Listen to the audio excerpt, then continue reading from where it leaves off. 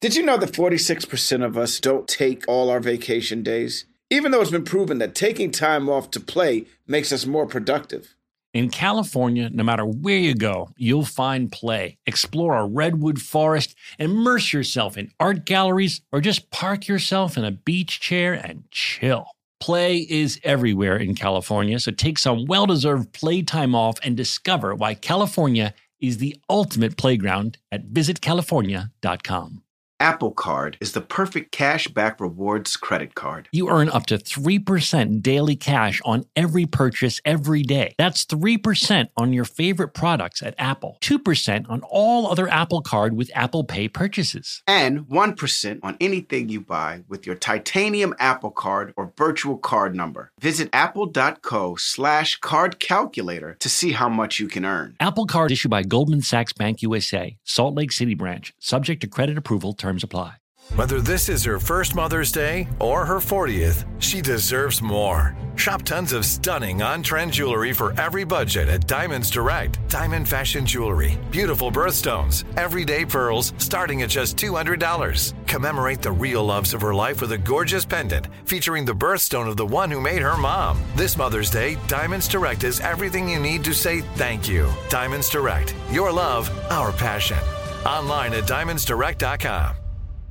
Hey guys, I've been telling you about how we are big fans of Tecovas boots. Heritage, tradition, quality, comfort, style, and service are some of the best features of Tecovas. But now they also have a gift for our listeners. Tecovas will throw in one of their best-selling trucker hats or ball caps free with a minimum purchase of $100 at tecovas.com. Just use code REALFRIENDS at checkout. That's REALFRIENDS. That's TECOVAS.com. And point your toes west. This is how we do it. This is how we do it. This is how we do it. Sha-na-na-na-na-na-na. This is how we do it. Sha-na-na-na-na-na-na. Good morning, Hi, good afternoon. Hi, everybody. Hi, everybody. hello. I love you. I love you. I love you. Holy cow. Well, Joelle, first of all, Joelle, you look beautiful. I don't know what's you look happening. amazing. You got a I beautiful went dress on. shopping. Oh my gosh. Oh, I see. I did Did retail you- And therapy online. Daniel, you've changed your look and your background. I am, I guess I can tell the fans. I am currently in New York City. Oh, Indeed. Wow, we're all jumping around the world. Indeed, I'm meeting my Joelle girlfriend's and I family. aren't. You know what's messed up? The two black people aren't jumping around the world. The two black people ain't jumping around the world at all.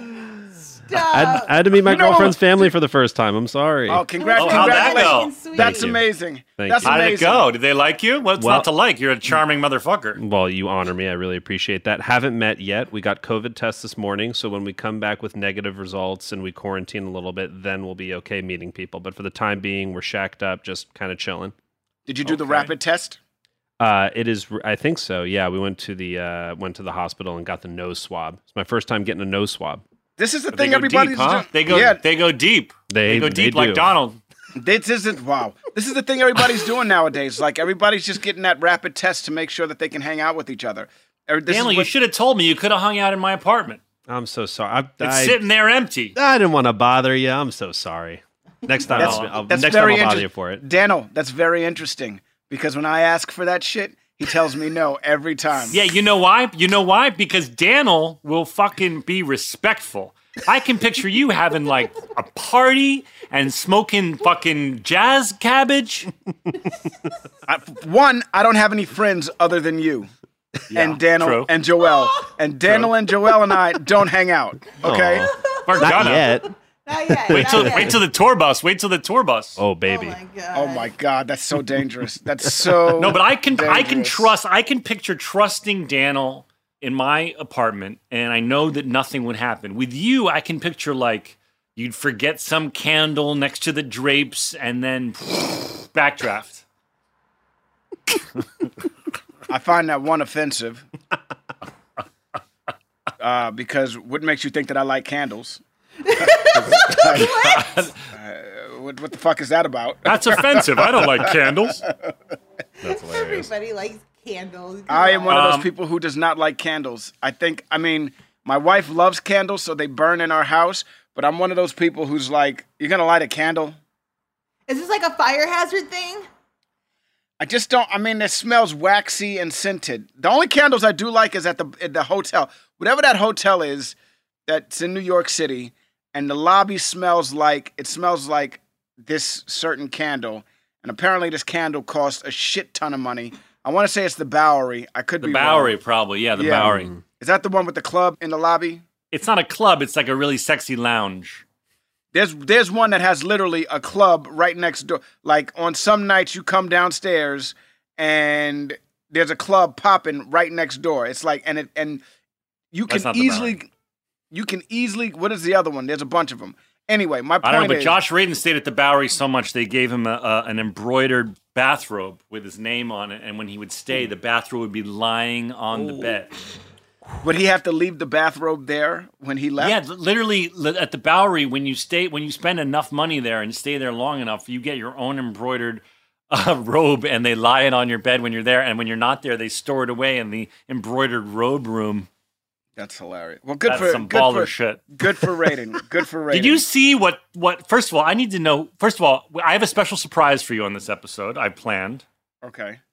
Donald, Joelle, and Dan will know what the surprise is. You got me the fucking shit. You got the Zach. You got me the simulator. You got me the simulator. No, calm down. It's not that good. It's less exciting than that. It's not a $6,000 golf simulator. No. I really appreciate that, though. By the way, speaking of surprises, I don't even know who 2 Chainz is. I imagine he's a very famous rapper, right? Yeah, 2 Stop. Chainz. Yes. Did you just say 2 Chainz? Yeah. Do you like 2 Chainz, you guys? Are you 2 Chainz fans? Because the 3 of you, I think, like rap, right? 2 Chainz is iconic. I was going to say, I'm just certainly and a Titty Drake Boy make fan, good- most certainly. Jump man. No, that's Future, right? Them boys up Yeah. to something. That's him in Future. Right. All right. Now, I've never heard a 2 Chainz song. I imagine he's very successful, and I can tell you that he's friends with Kanye West.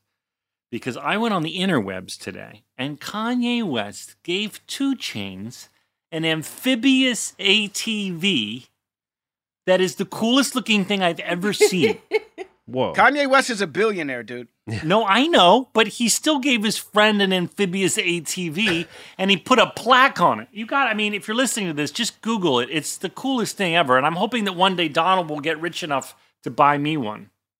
If I get $1 billion in my bank account, I get $1 billion How much do you need? $1 billion. Yeah, I think you need $1 billion. Oh man, it's called a Sherma or something. Hold on, I saw Because it Kanye probably paid for the thing and still had $1 billion after he paid. Joelle, can you True. look up what it's called? Just look up amphibious ATV that 2 Chainz got from Kanye. Sherp ATVs? Yeezy Yes. Sherp ATVs? Yes, you Is guys. it called the- Yeezy branded? It's Yeezy Yeah. branded? Well, he tricked it out, and I'm sure there's a dope sound system in it. Yeah, he did. Did you see the picture? You guys, if you're listening, you have to Google image this thing. Everybody needs one. Everybody needs a Do you know what I want? I want the Sherp ATV that turns into a sub. I want the sub version. I want the one because look, it's great to be able to go over hills, and it's great to be able to do go in the water when being chased. But you know what's even better than that? To be What? like, that's it, fuck it, I'm out. And then dive. And then dive to the depths of the ocean. Depths that, some people, like, dude, I want the freaking spy car. I want the spy car. Did you see the that picture? flies, Wait, did you click? that's on ground and water. Dude, I want that Joelle just G.I. Joe shit. Land and sea and air. Yo, Joe! Dude, did you see the picture? Joelle just sent it to us. It's fucking amazing. Dan will Fighting send for it to you. freedom Goodbye. over wherever there's trouble over land and sea and air. G.I. Joe is there. That's from. Oh my God, that shit is tight. If an erection was an ATV, it would Wow. look That like shit that. looks like a G. Yes. That shit looks like a Cobra vehicle. Wow. It looks like a Cobra vehicle from the G.I. Joe cartoon. He My has only it wish- blessed with a proverb. Yeah, he Whoa. he engraved a proverb on a plaque and put it on the thing. This is wild. You guys, my only wish for Donald Faison is that he gets rich enough to buy me that thing. Love it. I hope that one day that is possible. I hope. Tell me, said hey dream Daniel, comes tell true. me when Whiteboard. tell me when the surprise is present. The surprise is ready and waiting. Okay, so Donald, Yeah. I got you a present today. Is it a simulator? No, it's a Donald. For listeners out there, we were hoping to invite Sarah Chalk on today because she's prominent and very funny in this episode. But she is I think she's like camping in the middle of nowhere, Canada, with her family, and so she couldn't come. So I reached out to everybody's favorite guest. Let's bring him in. Shea Serrano? Donald, close your eyes. Close your eyes. Bill Lawrence is in the house! Yay! Yeah! Look how happy he is. Bill, look how much happiness you bring Donald. Yes! Dude! How could I be a surprise? I think about every episode. This is very exciting. But still, it's always a good episode when Bill's on. You can count on it being a good episode when Bill is on. The fans love it. I love it. Zach loves it. I'm going to tell you one thing. I was hoping you were a golf simulator, Bill. I'm not going to lie.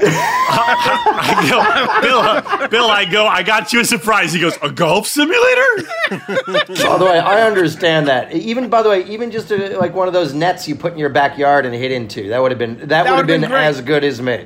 No. This is way better than a net. By the way, Donald, it's not one of those tiny nets that catches golf balls with a mat. They're perfect, man.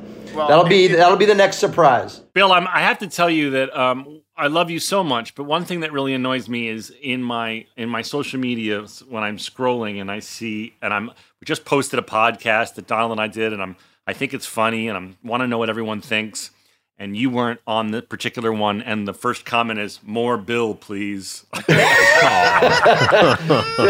that's all this is about for me now. It means it's working. That's my entire plan. I really hate it. I hate it because Donald and I finally launched something successful without you, and you're slowly infiltrating me little by little. How could this be considered without Bill? It's a Scrubs Well, you know what I fucking mean. It's totally, of course, with him, but he wasn't. I just think it's funny that we're like merch ideas. Everyone's like, how about Bill on a hat saying 5, 6, 7, 8? By the way, I'm not doing a ton of retweeting lately, but I will say anybody that tweets me and says, Bill, I'm enjoying your podcast with Zach and Donald, I immediately retweet that. It makes me so happy. It makes me so happy. I know that you love it, but the truth is that you're very funny, and the people love Bill Lawrence. And also, we have to say congratulations because I don't know if the three of you who are not Bill know, but his show, Ted Lasso, is a giant hit. People fucking love it. Thunderous applause, Dan. Thunderous applause, Dan. Oh, jeez. Thank you, Zachy. It was cool. By the way, it was, it's one of those things I wish I could have done in America because then, I love bringing the people back onto shows that I've worked with before, so I'd see you all. So it was such a gift that you were in London and got to direct one, ZB. That was super cool. I know. Well, and if you were shooting right now, I could be directing another one because I'm here. You have some of your favorites on the show already. I didn't know you had Brett on the show, man. Oh yeah. By the way, I forgot the guy. Well, Donald, but the advantage, Brett lives there. Right. that guy. Yeah, you know what I mean. Donald did a pilot with me, and Brett. I'm trying. By the way, Donald, this is what our life has become. It's like what Zach used to with girls. Is Zach's in London. Brett lives in London with the love. Brett Goldstein is a writer and producer, and he started a pilot that Donald and I did together. And he's one of the producers and stars of Ted Lasso. He plays Roy, and I'm trying to make Zach be friends with him. I'm like, Zach, you got a friend with a girlfriend your age. You will love him. You will love him. I don't know if you've hung out with him yet. You will love him. He is our speed. We joked about Donald and I joked about going on a mandate because we had Shay on, as you know, Bill, because you did Interrupting Bill, and we joked about like wanting, if it weren't COVID, like wanting to go out and hang out with Shay, but we're talking about how it's weird in your 40s to be like, how do you like start a new male friendship? It's like, hey, would you like to go on a mandate? And Bill is trying to set me up on a mandate with Brett while I'm in London. You should hang out with him. You guys would laugh a lot, man. And he doesn't give a shit that you're Zach Braff and we're on Scrubs or anything like that. He's one of those. No, I know. I already worked with him, dude. I directed him on Ted Lasso, and he's delightful and funny as shit. Does he write episodes too? Yeah, he's because he's a writer first. He's another one of those people we have to all be friends with. He created his own show on AMC that comes out in 2 months. It just got picked up for a second season. So he's got his own show. He's starring in another one. He's wrote a big movie in the UK called Nan, and he's got a very big podcast that he wants you both to be on. His podcast, not to promo it on yours, is called Films to be Buried With, and they sometimes shoot it at the British Film Institute. And he basically just interviews you about what movies you'd like to be known for as your favorite. Donald, it'll be all about Star Wars for you. When you die, what are the movies you want your kids to see? What movies influenced you the most and all that stuff. He's awesome. Wow. Sounds like a great. That's cool. That's awesome. I'm going to be on it because he's already hit me up, and our mandate process has begun. We are chatting. We are chatting. He is also, by the way, Zach, coupled up with a younger, charismatic, stunningly beautiful and fun British woman like yourself. I mean, it's as if you guys were Hey, by the way, her name is Beth, but because they use the word fit over there, if a girl is very attractive or if a boy is very attractive, he started calling her Fit Beth when they first started dating, and it has somehow stuck as her nickname. So when you call him up, you'd be like, "Hey, what are you up to?" He's like, "Oh, I'm just here having dinner with Fit Beth," and it's I think it's one of the all-time solid British nicknames. Well, I'm excited to take him on a double date with Fit Florence.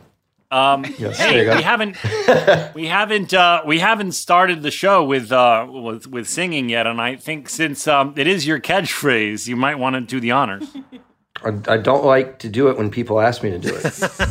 Nobody's asking you, Bill. Nobody's asking you. All right. 5, 6, 7, 8. Stories about a show we made about a bunch of docs and nurses and a janitor who loved to hate. I said, here's the stories that you all should know. So gather round to hear our Scrubs Rewatch show with Zach and Donald. I'm going to try something new with the breakdown. I get very excited about the breakdowns. Mike Karma's breakdown was fun. You're not going to get excited about this one, Bill, because people started freaking talking trash on the internet about, dude, JD does the summary of life and everything at the end of every episode. Please just tell us what's going on because I have no idea. And then part of me said, it's a rewatch podcast. You've had over 10 years to catch up and watch these episodes. So what's the problem? And people are still beefing. So this is actually going to be a summary of the episode. I just want to double check that you're a 46-year-old man who's been in the public eye for most of your life, and some comment a guy made on the internet upset you. Just double checking. Absolutely, yes. And it wasn't just a guy, it's girls and guys. Okay, It's, so you know what, though, by the way, I would say, though- literally probably 3 people. I would say about 6. 6 people have unraveled you. That's awesome. Six It only takes people 2. out of the over 500,000 people that follow me complained, and now. So wait, you're saying, Donald? This just so I'm clear. You're saying that someone trolled the thing you do, and now you're going to change it, and you're going to change it to what? I'm just going to give a summary of what happens in the episode. Well, I'm not sure. You know I'm what you like should that do, by much. the way? You know what you should do is protest once in a while? Is you should just read Zach's end voiceover word for word as Zach. No, but Bill, I was thinking about doing that. I was thinking about At the doing end of the day. But Bill, as you told us, they don't really make much sense out of context. They're like, at the end of the day, the friends that you have are the best friends you're ever going to have. And that's why you need to have friends. And then other things happen. You're using have a little too much, and that's bad writing, buddy. You're losing have. You use have 3 times. The friends you have are going to be the friend. At the end of the day, the friends you have will always be the friends you get. So be happy with what you have obtained. Some shit. Yeah. Now all you need is a slow motion crane shot and a sad indie song, and I got tears in my eyes. No, that's it. Donald knows the system. Donald gets how it works. Come on now. Well, you're the one that taught me that. Actually, you're the one that taught me that. Because it's no bullshit, Bill. You're the one that taught me that, and it's so bad that I go to other jobs now, and writers will have, it'll say something like that. It'll be like, "We have to get out of here. because we have to find a way to, do something. And I'm like, we're saying we have to like twice. Is there another way that we can do this? Yeah, now we have to get out of here. We got to find a way out. Right. Come on. And I see writers look at me like, how the fuck, who, and it's always like, I always want to be like, well, legendary comedy writer Bill Lawrence taught me this. Oh, I like legendary. You guys can do it however you'd like, but just so you know, Bill Lawrence chooses to do it this way. All right, so if I understand this correctly, you're just going to summarize the facts of the episode now because you've been successfully trolled. Yes. Okay. Just this one time. I'm still gonna, and I didn't know Bill was going to be on the show. If I would have known Bill was going to be on the show, I'd have said, fuck those guys. And then yeah, by the way, this is what you get when you complain petulant recap. I like that. Right. Right. This is what you get. This is what you get when you complain. Ready? 1, 2, 3. All right. This episode shows every level of the relationship. Elliot and Nurse Flowers are at the end of theirs. Jordan and Cox are of the brand new baby phase. Turk and Carla are now engaged and are feeling the pressure of having to follow through. And JD is single and ready to mingle with tasty coma wife. There you go. That's what happens in this episode. I don't like it. I know you don't like it. Yeah, that's what they get. For me, I have to be honest with you, Donald. There was something nice about you as this many years later, looking back and seeing the episode as a whole and giving your emotional sort of summary of it from someone who wasn't really, to you, what you've said before, wasn't really looking at it very closely at the time. And now, this many years later, you're looking back at it and seeing something. I think that's very valuable. And I think, listen, if you're one of the 6 people that successfully trolled Donald, you can type in episodes of Scrubs 216 summary, and you'll be home run there. Or go to Trevor Wiki, and he'll freaking summarize it for you. Yes. But this is what you get for being petty. Here's what I want. Because look, Donald and Zach can't ask for this, but I would ask people that are listening to that when they love Donald's old summations to please let him know after this episode that you love the way he used to do it, because I found it much more passionate and I loved hearing him talk about it. I like it the other way too. I'm not going to lie to you guys. Yeah, so that was the only time. By the way, and if no matter how long we do this podcast, that is the only time you will ever hear Donald do a true boring summary of the episode. I like that you discover something, Donald, because let's be honest, you were either on Jazz Cabbage or playing a video game and not really paying attention to what we were doing. So now, 20 years later, you're looking back. and I'll tell you, this episode, it really makes you think about the relationship that I'm going through right now. It made me look at that. You know what I mean? My wife and I have surpassed every level of relationship in this episode.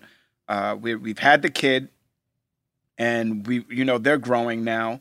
We've already did the beginning dates. We did the breakup and then get back together stuff. Like everything that's happened in this episode, my wife and I have done. And that's the one thing, because these characters are so new, that's the one thing in this episode that is missing, if you ask me, is the successful, we've done it all. But these guys are finding each other and getting to know each other in my tasty coma wife. By the way, this is a really good episode. I laughed so many times, dude. Bill, I'm so glad. First of all, I know that you technically write them all because you're overseeing the writer's room, but your name is actually on this one, along with Adam Bernstein, who's directed the pilot. And so I was just so happy that I happened to ask you to come on, because not only is it a great seminal episode with a lot of great stuff in it and very moving, I thought, at the end, but you happened to be one with your name on the script. So I was doubly glad you were here. And Laverne has the best line in the show. Oh, this is going to be a good episode. This is a good episode. Which one? I think I wrote down that line. Oh, good show today. That's what good she show says. today. Good show today. Yeah. It's good show today. Yeah. That's in 614. I wrote that down. That was funny. So the show opens up, guys, with I'm trying to go in for a slow kiss with Rowdy, and the visual makes the audience go, "What the fuck is going on?" And then you reveal that Donald is coaching me because I haven't been with a woman in a while, and I'm rusty. And he's giving me some drills, kissing drills. You always go the wrong way. I think you always go left or right? One of the two? I always go right. Okay. And I'm basically, I just wanted to say out loud that Bill Lawrence got on television, network television, a show that opens with a man French kissing a taxidermy dog.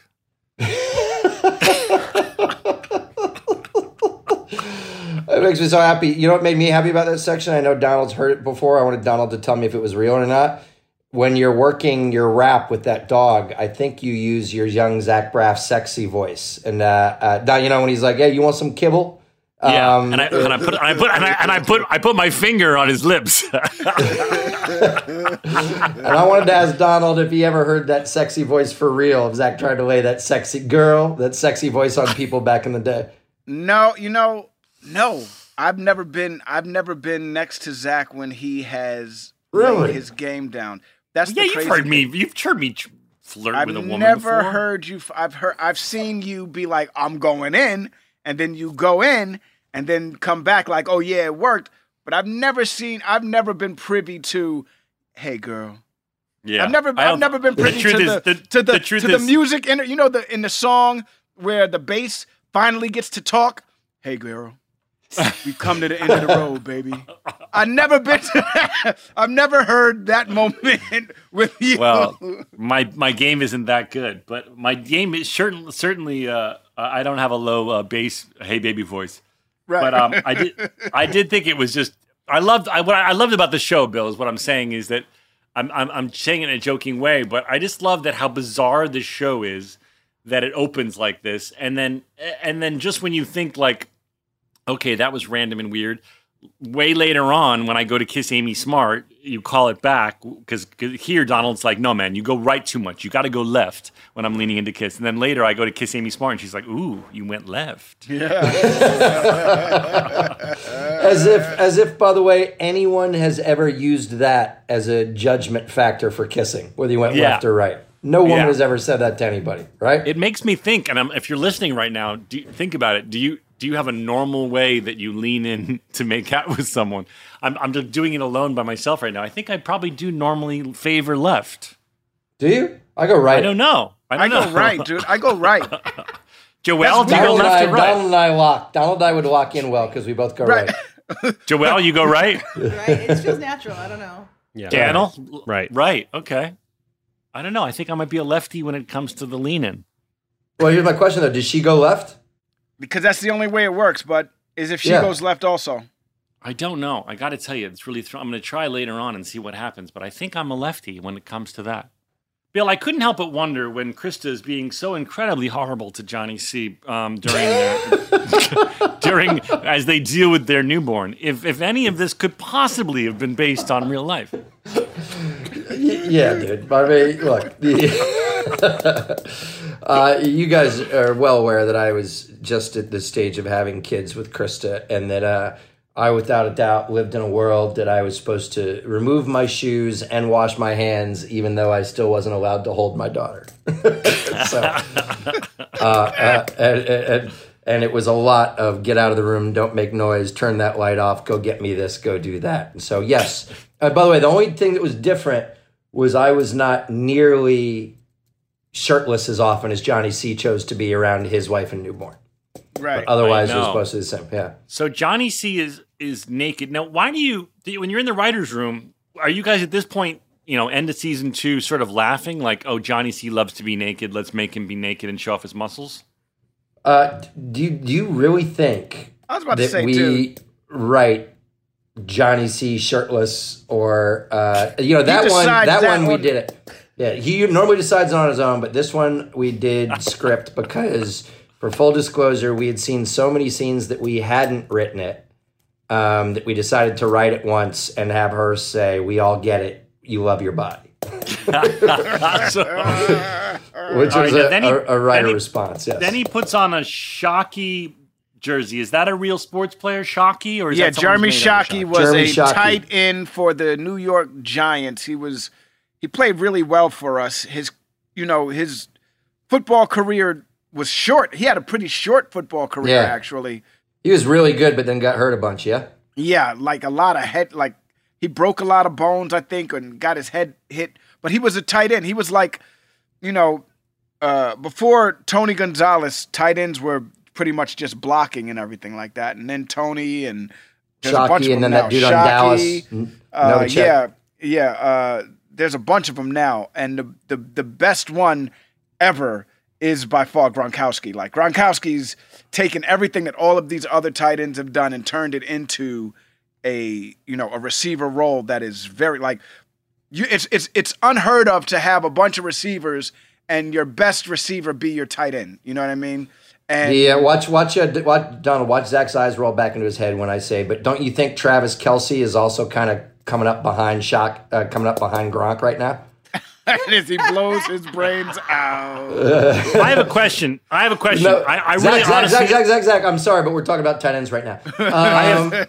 I literally like JD. I swear to God, you said tight end, and like JD, I went off and started thinking about what I picture as a tight end, a nice firm bottom. And then you guys pulled me back when you said Gronkowski, because I think I know what that guy looks like. Can you explain to the listeners who don't follow football, what does a tight end do? A tight end is basically a blocker, really. It's like somebody who is on the line and blocks for the quarterback, but is eligible to catch the ball also if needed. You know what I mean? So you only have a certain bunch of players that can actually catch the ball. It's illegal for other players to do it. I didn't know that. Their position, right. So you're saying not every player's allowed to catch the ball? No. They have to be an eligible receiver. Sometimes someone will have to tell the refs that on a certain formation he is eligible. Like a lineman can suddenly be eligible, but not everybody can catch the ball. I did not know that. And then what Donald, to make it more interesting, what Donald and I are talking about is the position has evolved because these guys are so big. The new modern tight end is too big to be covered by a little defensive back who are the ones that cover receivers, and too fast to be covered by a big linebacker. And because these guys are now become the kind of ultimate athletes on football teams, these right. Travis Kelce's and Gronks and Tony Gonzalez. Right. If you have a good tight end, you got a good tight end, Donald. There you go. Now we're back. Thank you very much. Thank you. Now we're back.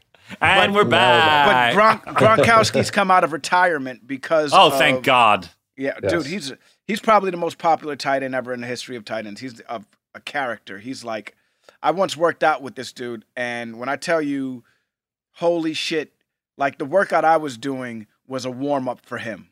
You know what I mean? And I was sweating and jumping and lifting weights and everything like that. And it was literally a warm up for him. And then he went into something else after. So, let's talk about how he's decided to call me dogs' names. Because, well, let's talk about these pratfalls first, though, man. Because there are a couple of pratfalls in the opening that are pretty dope. One, Ricky Schroeder. Yeah. Rick Schroeder has a great pratfall over the thing with the blindfold on. Yeah. And then you have a great pratfall. Yeah. Epic one. Yeah.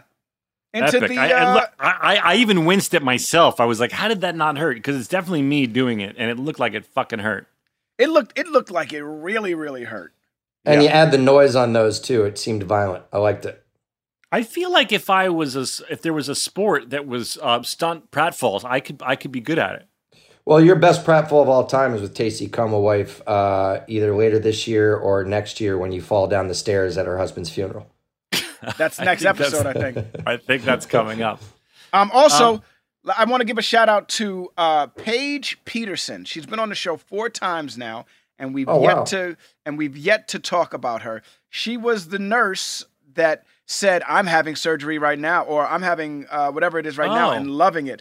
This is her 4th time on the episode, and she's the one that says to you, aren't you the one that likes to make out with dogs before you go into... Wait, did you know her? How did you know her name, or you looked it up? I looked it up. Oh, yeah, that's cool. Nice. Yeah, it's good of you to give her a shout-out, because she actually, she's got a lot of funny one-liners, and she did a good job.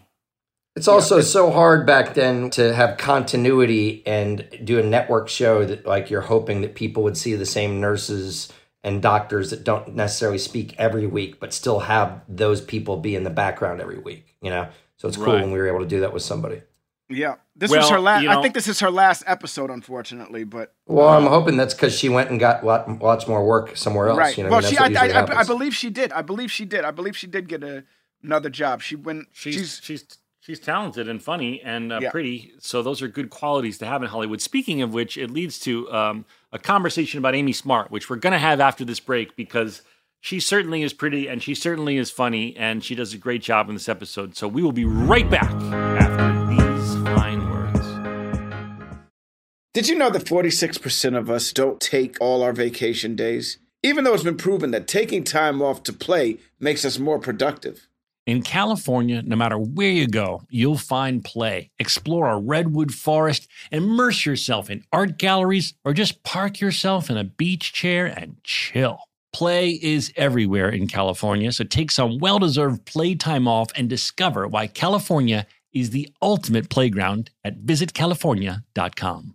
Hey listeners, it's been over a year since my family switched to our first Helix sleep mattress. And let me tell you, we've never slept better at my house. If you're still sleeping on an old school spring mattress, you're not getting your best night's sleep. The Helix lineup offers 20 unique mattresses, including their award-winning Luxe and Ultra Premium Elite collections. So how will you know which Helix mattress works best for you and your body? Take the Helix Sleep Quiz and find your perfect mattress in under 2 minutes. And your personalized mattress is shipped straight to your door, free of charge. Helix knows there's no better way to test out a new mattress than by sleeping on it in your own home. That's why they offer a 100-night trial and a 10 to 15-year warranty to try out your new Helix mattress, depending on the model. Don't want to take my word for it? Helix has been awarded the #1 mattress picked by GQ and Wired Magazine. Helix is offering up to 30% off all mattress orders and 2 free pillows for our listeners. Go to helixsleep.com/realfriends. That's helixsleep.com/realfriends.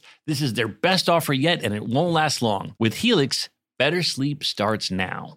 This show is sponsored by BetterHelp. You know that feeling when you just have something you need to get off your chest? It's like a rain cloud following you around in your life. People all carry around different stressors, big and small. Everyone has stress, but we all handle it differently. When you keep your emotions bottled up, it can start to affect you negatively. Therapy is a safe space to get things off your chest and to figure out how to work through whatever's weighing you down. We talk all the time about how much therapy has benefited us. Therapy isn't just for those who have experienced a major life trauma. Therapy can help everyone with daily challenges with friends, family, and other relationships. If you're thinking of starting therapy, you should start with BetterHelp. It's entirely online, designed to be convenient, flexible, and suited to your schedule. Just fill out a brief questionnaire to get matched with a licensed therapist and switch therapists anytime for no additional charge. Get it off your chest with BetterHelp. Visit BetterHelp.com/realfriends today to get 10% off your first month. That's BetterHelp, HELP.com/realfriends. Can I rant for a sec? Please.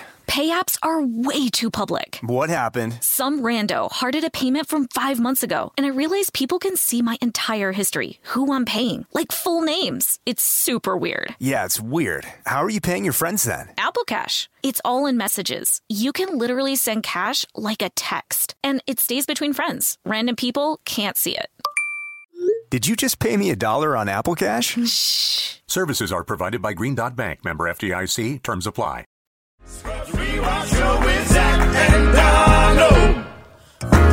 And we're back! And we're back. Come on, Bill. You got to do it. Bill, I'm excited about Bill, it. you got to do it at the same time. I got to tell you, man, I'm still. How? By the way, so what's the early verdict on interrupting Bill on that? I thing? love it. How you guys feeling about it? I love it, and People I think love the People really fans like love it, and too. Oh, yeah. The fans love it, and I felt bad because your tone in the second one was sort of melancholic. and I said, I don't know if you heard the last episode, but I was like, I think we may have hurt Bill's feelings, and I did. I was like, Bill, you're allowed to go on as long as you want. Even if you want to do a 7-minute monologue, it is fine by us. The fans love you. By the way, we didn't hurt Bill's feelings. Donald said he was cool with it. Oh, fucking asshole. And Donald said, I'm fine. Donald said, I think the quote is, I'm fine with it. It's Bill, I'm fine with it. Oh, and then my Zach's, God. and then if I remember, I can't remember specifically, but I think it was exactly Zach who said, Bill goes on and on and on and on. No, it was great. The funny thing was, though, on your last bit of trivia, the answer was Elizabeth Banks, and I didn't get it at all, but Donald knew it. And the only thing you'd recorded is, thanks, Zach. I'm sure you're the one who got it. It was me. I'm sorry. By the way, I know, but I don't expect because of Donald's rep on the show for him to remember this stuff. So when he does get one, I'm happily surprised. Are you kidding me? When Elizabeth Banks came on the show, I thought it was the biggest deal. After watching the 40-Year-Old Virgin, and he goes, "I'm going to put my bicycle in your trunk," and she goes, "Hey-o," and then pops her trunk. When she came on the show, I was like, "I'm paying attention to this." I want to talk about something before we go forward with the Amy Smart thing. Ralphie's back on this episode. Funny, that kid, yeah. And somebody said to me on the interweb, and I'm not sure if this is true because now I didn't remember the young man's name. Yeah. But apparently Ralphie is in Shazam. Oh shit! Is he really? That's cool. Apparently Ralphie's in Shazam either as one of the kids or as one of the superheroes. Wouldn't he have to be like 36? This is 19 years ago. He's not a kid. Or then as one of the superheroes. He could be because there's a whole bunch of Shazams at the end of Shazam. At the end of the Shazam. Spoiler alert. Joelle, will you try and figure out and maybe Joelle, if you could send us in the chat a picture of what he looks like today, because I'm dying to know. But I actually saw that movie in the theaters because Zach is the star of it. Zach plays Shazam in that. No, Bill, that's a different Zach. What? If I was in Shazam, you guys would all have amphibious ATVs like Kanye West just gave 3 chains. Also, I don't think you're correct about Joey being in Shazam. Okay, well, it wasn't me that said it. Somebody said it to me. And that person was wrong. That's the same person that was wrong about how brilliant your summaries of the episodes are. Thank you, person who said that Joey was in Shazam. You were wrong. Joe, you were correct about something though last week. Joey was in the gag reel, absolutely thrown into the glass door, exiting by accident. Yeah, I remembered that. Tossed into it. I also remembered on the gag reel, for those of you who'd like to go back and look at them. And by the way, if you don't know, we sometimes use the words interchangeably. For those of you who don't know, gag and blooper reel are something we cut together at the end of every season. They're just kind of the mistakes, funny mistakes from when we're filming. And I think they're all on YouTube. You can look up, for example, Season 2, Scrubs. It'll either say blooper or gag. They're kind of used interchangeably. And they're very funny.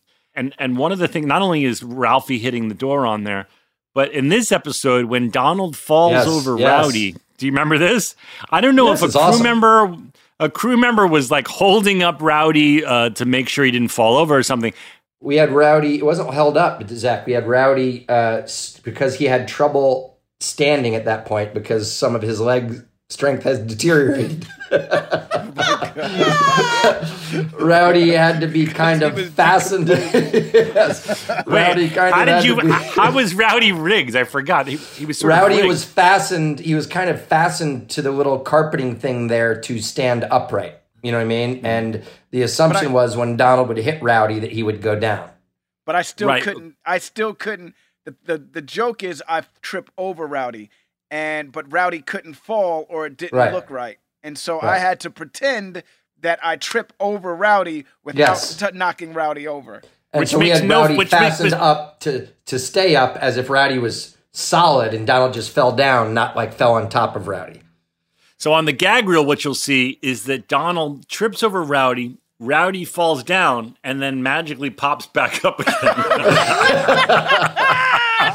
And I remember, Donald, you started the whole crew started cackling. It was so fucking funny. When I saw the gag on this, when I saw the stunt fall on this, I went, "Oh my god!" I remember that moment, and this is like 19 years ago. That's how funny it was. It was very disturbing too, because it made the dog seem, like it was still kind of in there slugging away.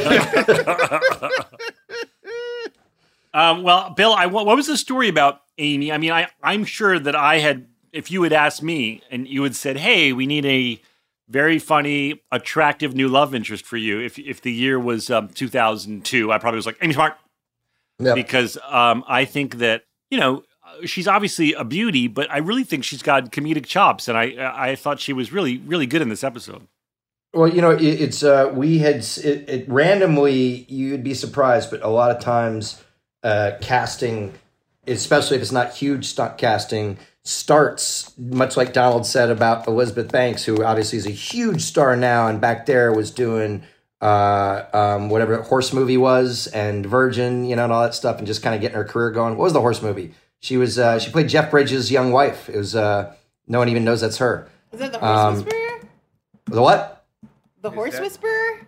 No, you guys will get this. It's the Seabiscuit. She played Jeff Bridges' young wife in that with brown hair. And she was also in Catch Me If You Can, I think, with Leo. I think she had a Leo. Yes. She was also in all of the Spider-Man movies as the secretary for Jay Jameson. That's his name, right? J. Jonah Jameson. J. Jonah and Jameson. Then, but the point is like that sometimes casting will come, especially when people are starting to dig the show, and we'll do it from us having watched a movie. And I think a bunch of the writers in the room saw Road Trip because they cast both Amy Smart and remember DJ Qualls or whatever his name, the tall kind of dorky. They were both from Road Trip. So people were like, hey, this is a funny movie with people doing comedy. And the cool thing was Scrubs at this point had reached a stage that when you reached out to people like that, if they had seen the show, like Amy was really cool about going, yeah, I'll come to a bunch. So I think she was. And I knew her. I knew her a little bit as through mutual friends, and through me, dude. No, not through you. Through Josh Reed, actually. I've known Amy since Road Trip. When I was doing Remember the Titan, she was doing Road Trip, and then I did Felicity, and she was on Felicity at the same time as I was, and then she came and did Scrubs. So I'm pretty sure at some point there was, and it might have been Josh Radin, but but Josh was dating. Josh was dating at the time Amy's best friend. Okay, a woman named Deborah, and so I knew her a little bit, and whatever happened, and she's just great on the show, and I thought it was very funny, Bill, the setup you wrote where you're setting up the saddest story ever, like her husband's in a coma. She's been left all alone. She's a young bride. It's so tragic, and that you're like totally leading the audience down this hole, and then it cuts to the classic Scrubs sexy slow-mo turnaround with the wind and everything. It was so funny. Yeah. I think your voiceover was like, also she happens to be incredibly hot, and everybody calls her Tasty Coma Wife or something like that. Yeah. I remember getting a note on Tasty Coma Wife of. I don't think it was a huge one, but whoever covered the show from NBC thinking that was too insensitive for, not only thinking that was too insensitive for everybody, all the characters that we like to call her that, but because of that note, we wrote into the script that your character was the one that gave her that nickname. Remember at the end, she's like, do people call me Tasty Coma Wife? And you're like, I don't know. And she's like, I love it. And you're like, I thought it up. So I bet people who are listening, Bill, would be interested to know that you got a hit show. As it says on Scrubs Wiki, season 2 was our biggest season in terms of viewership ever, and you're still getting minutia notes like that from a network. But realize that it's a good thing, because all it really means is when a show's doing well. The people that work on it, networks, they're there because they love TV. That's why they're not in business. That's why they didn't go to, into the financial world. And so once a show has some heat and buzz behind it, it's even more exciting to try and contribute and give your 2 cents. And it's never malicious. Wouldn't it be more interesting if they did this? It wouldn't be cool if they did that. And then as producers, you make the choice.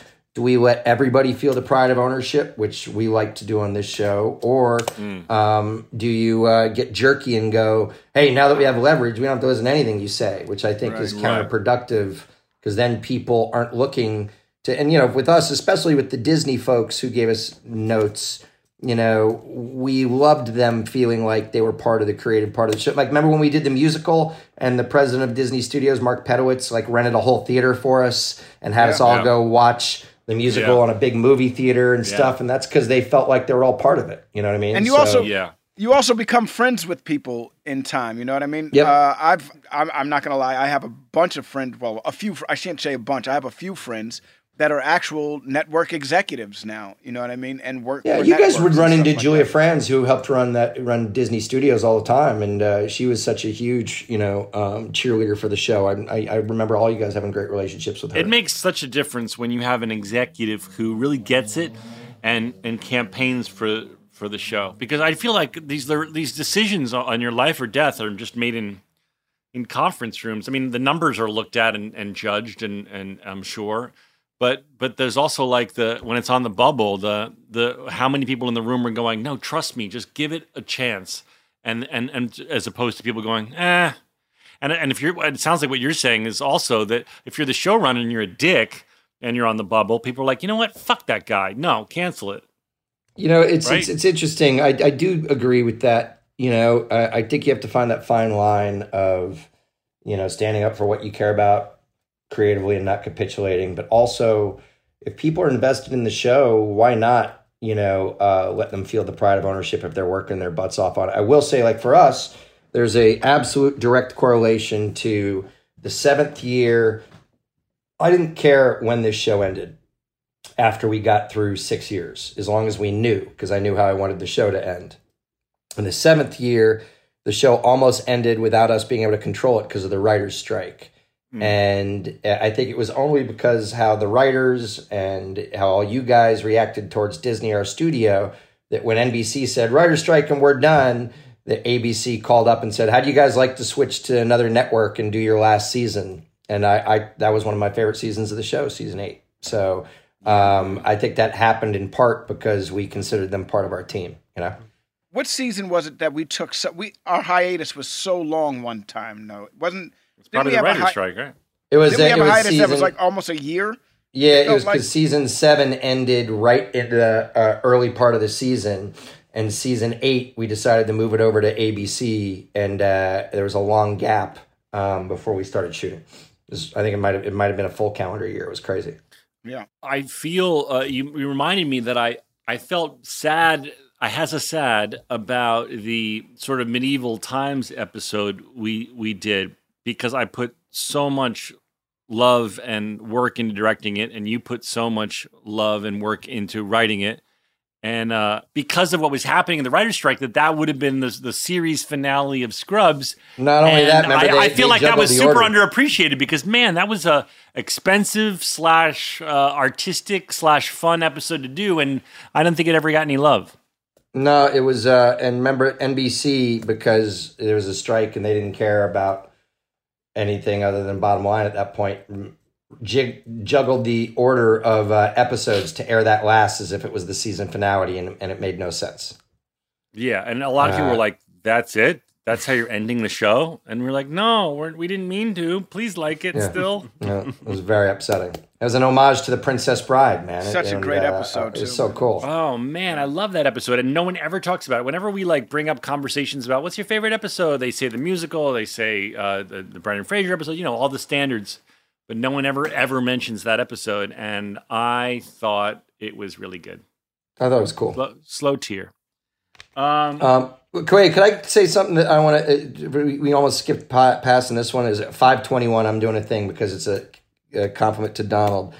I loved, because we did a bunch of different versions over the years, and Donald might not remember, of when Aloma would kind of break into Donald's questions, and he would say we're only dealing with people that are invited. In this one, he says, I checked the guest list for this conversation and you're not on it. Right. Yeah. But in this one, that's it. I didn't know that. So this one at the end, you made a noise, and I remember seeing that thing. It made me so happy, because it was you're not on it. So I don't know what means, but it was fantastic. Right on. Does that mean accepted and received? I don't know where that came from. I watched it today and I laughed my ass off. That was funny. I noticed now at this point in the show, I started getting really comfortable. You know what I mean? Yeah. If you're watching the show from the beginning, when we started, as much as I like to think that I knew about comedy when we started, I feel like I was, out of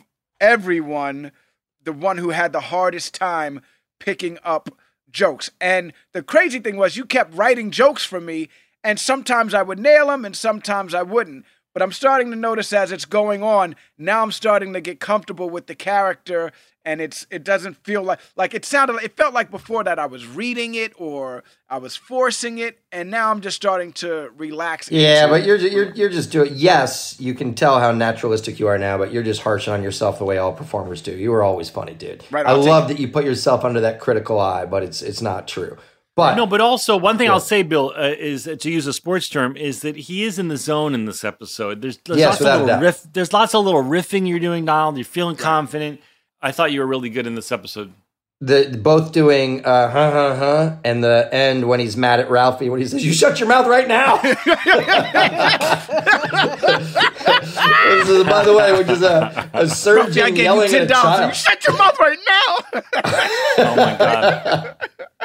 What about hey, Ralphie? Zach, I gotta interrupting. It's an interrupting Bill moment while I'm here. Dan, I don't know what the song is. Interrupting Bill. Interrupting Bill. So for real, we would occasionally have recur jokes over the years that you were listed on the board. You guys wouldn't recognize them because they're just tiny jokes that we thought we would keep going. And one of Donald's was there was 4 different times across the years that Donald told Laverne that that unless she got an invitation, she should sit down. He's seen the guest list; she's not on it. He did that to her so many times.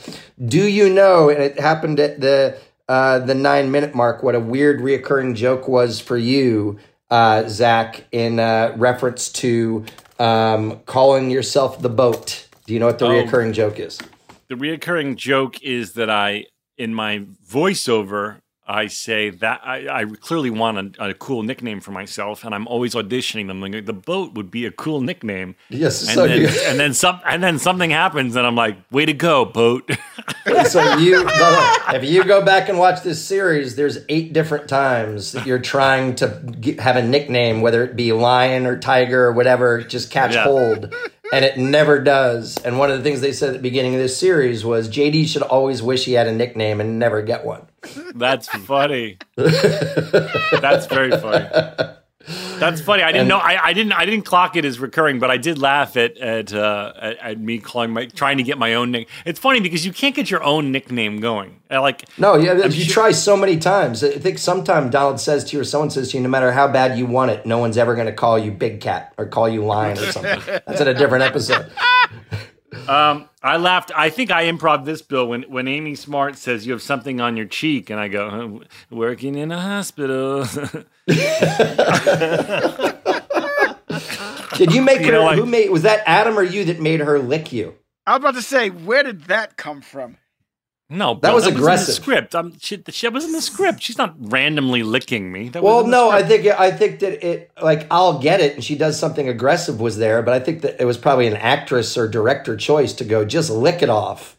I mean, I think it was probably lick your thumb and then hang up and kiss it or something. I certainly wasn't being like to Amy Smart, like, what if you were to lick my face? Yeah, right. I wasn't implying. I was not implying that you were doing. Maybe instead of licking your finger and touching, you should lick my face in this moment. Yeah, Amy, do you see on the sides how it says she licks her thumb?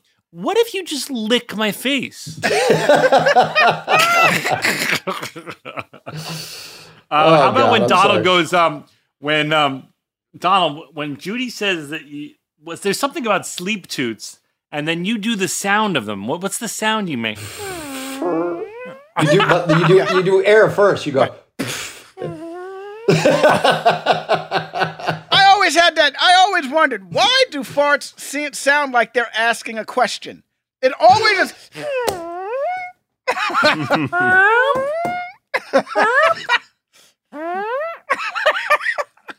That's so funny. Well, I love it. And then Nurse Roberts says, like, I make Mr. Roberts wear airtight boxers. That's what I say. By the way. Laverne.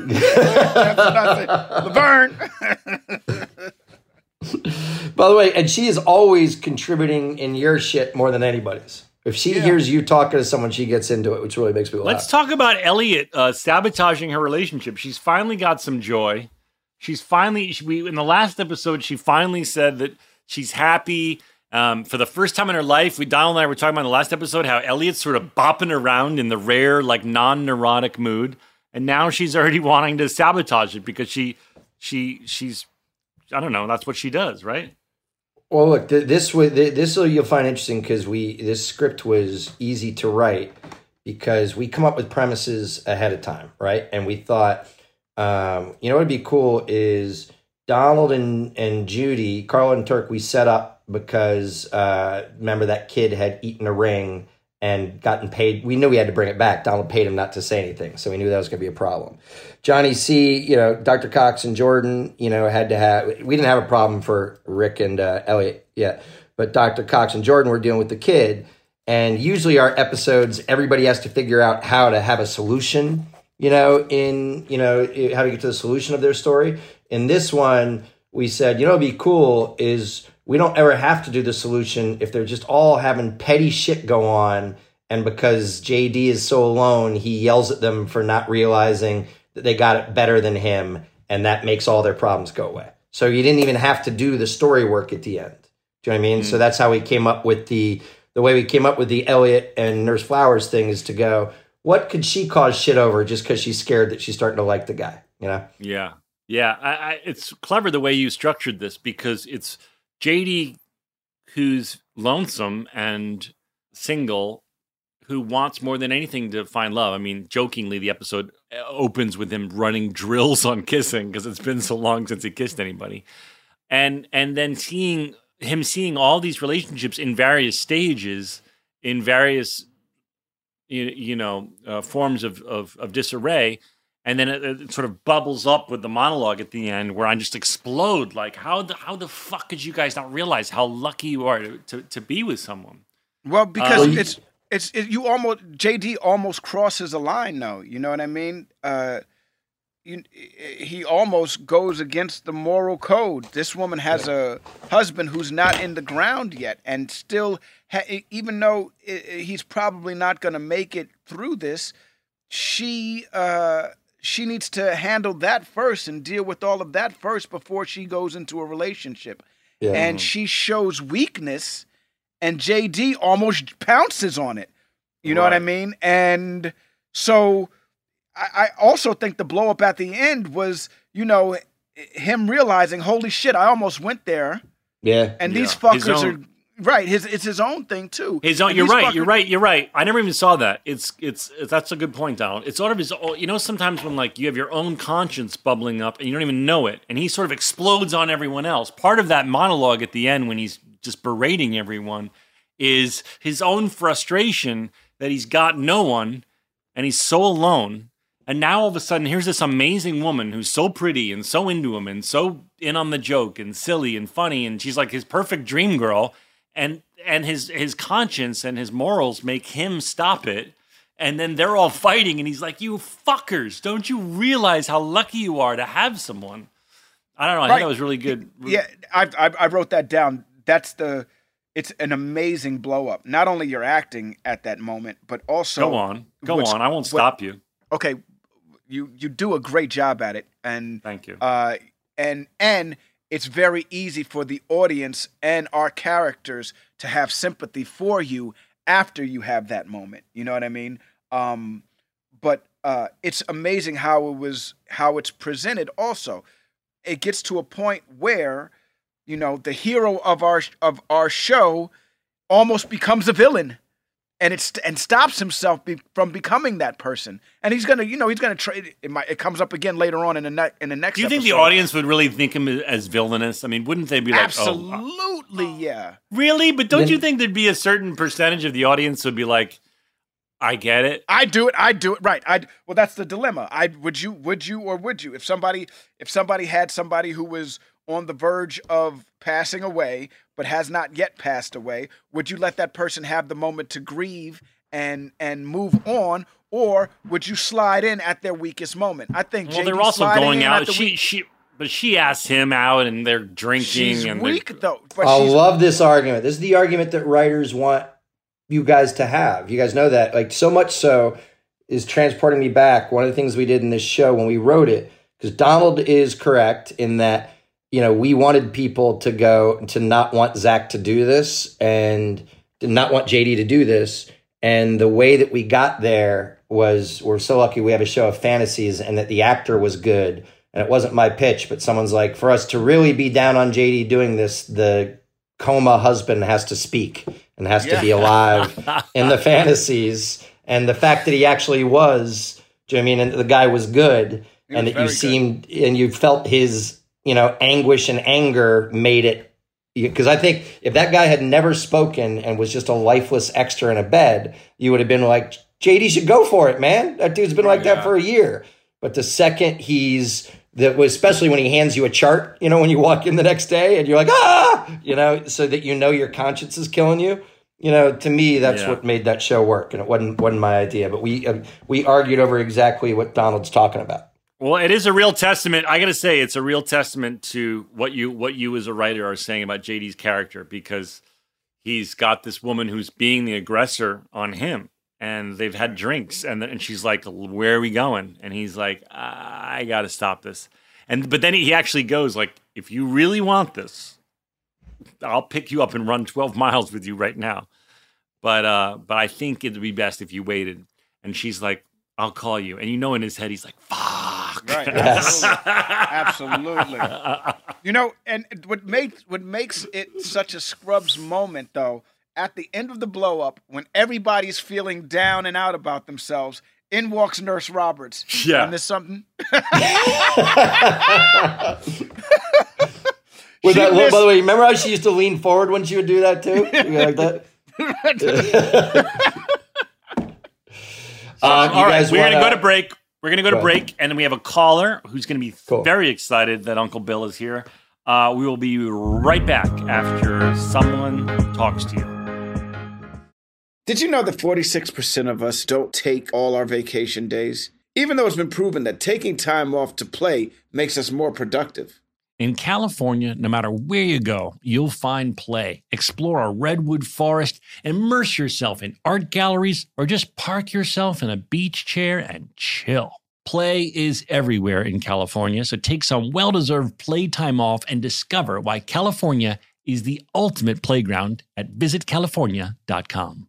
Hey listeners, it's been over a year since my family switched to our first Helix sleep mattress. And let me tell you, we've never slept better at my house. If you're still sleeping on an old school spring mattress, you're not getting your best night's sleep. The Helix lineup offers 20 unique mattresses, including their award-winning Luxe and Ultra Premium Elite collections. So how will you know which Helix mattress works best for you and your body? Take the Helix Sleep Quiz and find your perfect mattress in under 2 minutes. And your personalized mattress is shipped straight to your door, free of charge. Helix knows there's no better way to test out a new mattress than by sleeping on it in your own home. That's why they offer a 100-night trial and a 10 to 15-year warranty to try out your new Helix mattress, depending on the model. Don't want to take my word for it? Helix has been awarded the #1 mattress picked by GQ and Wired Magazine. Helix is offering up to 30% off all mattress orders and 2 free pillows for our listeners. Go to helixsleep.com/realfriends. That's helixsleep.com/realfriends.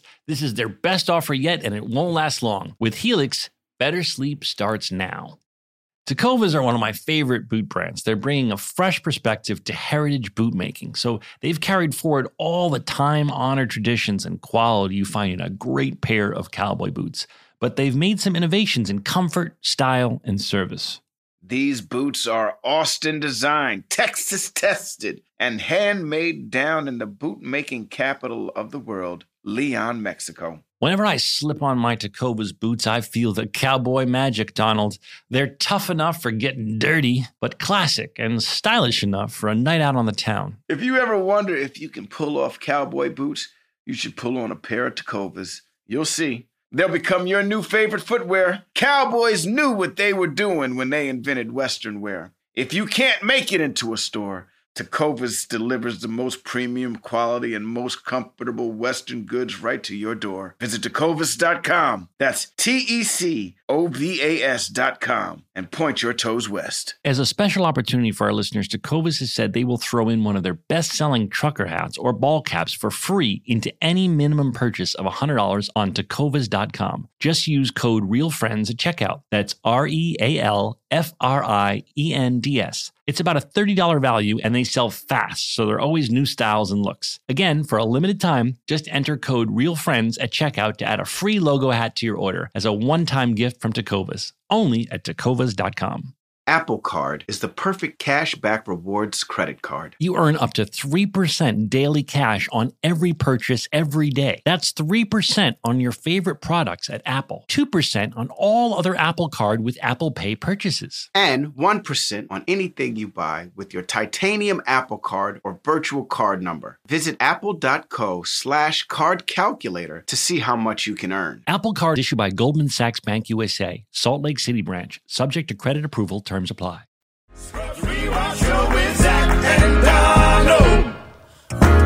And we're back! And we're back! And we're back! Hi, And we're Noor. back with Norcon!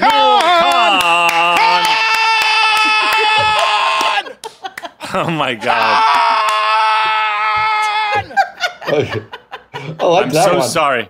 I'm so sorry to the Nora, fans. Nora, do you get that all the time? Do you get that all the time? No, she Hey, doesn't. Nora. And Nor, hi, how are you? Hi. Okay. Do you get that all the time, Nora?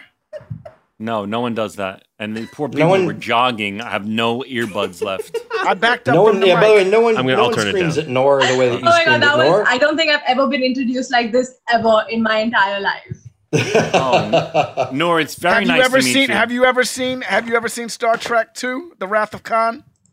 I'm not a Star Trek fan.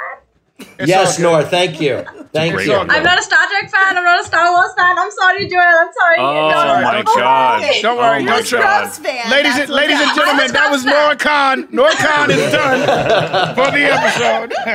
Oh god. Oh my god. I can't believe this. Oh wow. Nor, I'm it's so nice to shaking. meet you. Welcome to the program. We have a very special episode because we have a surprise guest. Bill Lawrence, the creator of the whole darn thing, is here. So you Hey, can Nora. ask us anything. I have so much to ask you, but before I get into that, I just wanna.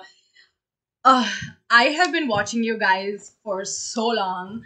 I have, I think, watched the series start to finish over 30 times since Oh, wow. 2004. Nora, that's when I- that's almost 30 times more than Donald's seen them. Okay, so it's my happy place. It's my husband's cheat code to my moods. So like if I'm in a bad mood, like I'm on my period, and usually you need to give women chocolate and wine. No, you just need to put on an episode of Scrubs, and I'm all like, and I hate it that he knows this Achilles heel of mine. I hate it so much, but he also uses it very, very much. I would It's too. ridiculous. It's I ridiculous. wish. Donald wishes he could put on Scrubs to calm down his wife when she's on her My wife period. When my listen, she don't even have to be on a period. My wife just don't like me, man. I'm convinced now. Dude, I'm just convinced. She I'm likes guessing me today. like- I'm guessing today hasn't been the best quarantine day. No, ever since school went back, it's been tough. Yeah. Well, I'm Nora- sure there's a lot of parents out there that can relate, Donald, who are who can empathize with you. You should know, Nora, Donald pointed out while you were waiting that my wife is essentially playing herself on the show. So I didn't so say for that. me, I don't think pop it on, or maybe Zach did. Yeah, I don't Yeah. think pop it Yeah, on an I did. episode I is can going say to help it. me I out. can Yeah. Yeah. Well, Nor, she's a thank great you. character. So if that's how she is in real life, you just hit the jackpot, my friend. Oh, Yeah. you would think that, and yet it's also very, very scary. Yeah. That's okay. I mean, But you know what? You know what I always think, Bill? I think that, and you've said a version of this, but I think it's kind of, I mean, this is maybe stupid to say, but the universe kind of gives you who you need. And you and Donald both have very tough, Krista, I'll give a capital T, wives, but because you guys have big personalities, they keep you in check. And Yes. sometimes that's very hard. But some wallflower who's going to let you do whatever you want is not going to work for 6 months with you guys. Yeah. I thought you were saying that Donald and I should be able to trade wives and have it be cool with them. I thought that's where you were going. Well, that's something you guys can work out. Because I don't think it would be cool with Krista. I think it would be cool with Krista, but not for me, just for her. She's so in love with Donald. It's so upsetting. Well, nah, Casey hell would be yeah. all right with it. Casey would be like, "What? We get a pool?" Yeah, Casey'd be like, I'll make out with Bill for a pool. Listen, I got to tell you that Krista does this thing that's so awkward where we're in front of Bill and we're hugging. And, you know, I give a standard, hey, good to see you hug. And she's like, and Bill's standing right there and she'll be like, don't let it go. Keep holding me. I don't like it. It's so awkward. And she's doing it just to fuck with Bill. And I'm sitting there with like a red face. I don't like it. Okay, Krista, let go. Don't like it. I don't like it. Nora, where are you calling from? I'm calling from India. Yeah. Wow. Yes. No way. Fake doctor's real friend all the way from India, baby. Yeah. Wow. Yeah. This podcast is truly global, Donald. I It's just want truly you to know global. we made it. For sure. Very cool. Hey, did you I get don't a even know mug? the Were time you able to difference. get a mug? No, I actually haven't gotten around to ordering it yet. Also, stuff is not coming in from the US right now. They are taking forever to reach us. So I'm just waiting for shit to get a little better. I have to say on the merch front, just as a slight digression, when Donald and I started this podcast, the people at iHeart said to us, and we Donald and I don't know podcasts that much. I've listened to a few. He's listened to none. And we said, they said, just so you know, podcast listeners really like, you know, some basic merch, a T-shirt or a mug, because you're building a community and it's sort of a club, and people like that stuff. And so Donald and I said, okay, we'll make merch. That's cool. You know, we were never in a rock band. We'll that'll be fun for us. So it's taken a long time to get it up. It's and we, on the podcast we've joked about all these funny merch ideas. We put up a mug and a mask, and they were gone within like 3 hours.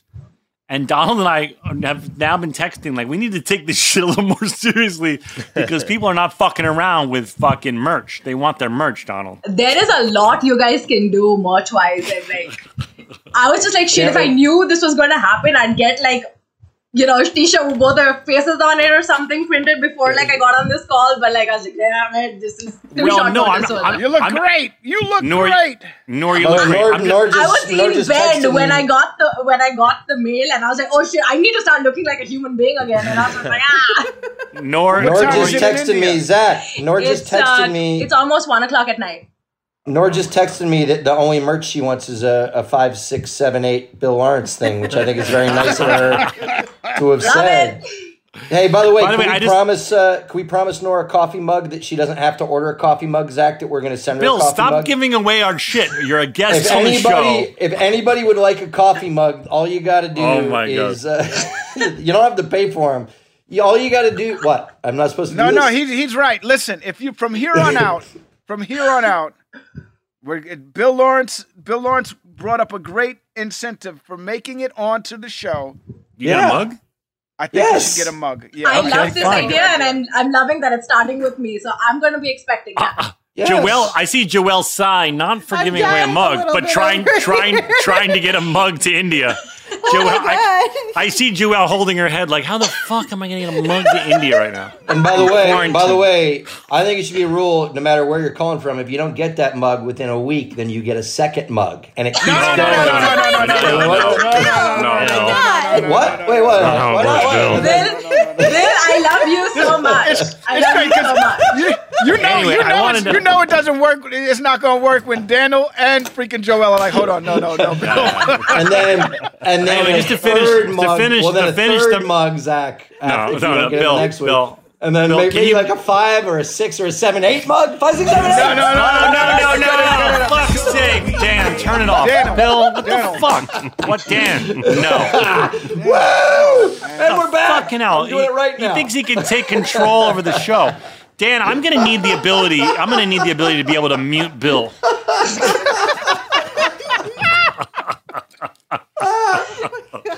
Nor, now, wait a second. Are we saying your name correct, Nor? Yes, you're saying it.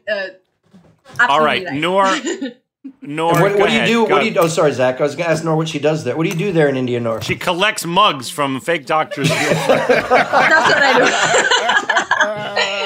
Well, that's a bit of a loaded question, but like the short version of that is I have been a wedding planner for 8 years, and I just recently, as like about 4 weeks ago, stepped out of my company, gave the whole thing to my partner because I am going to be a sustainable farmer.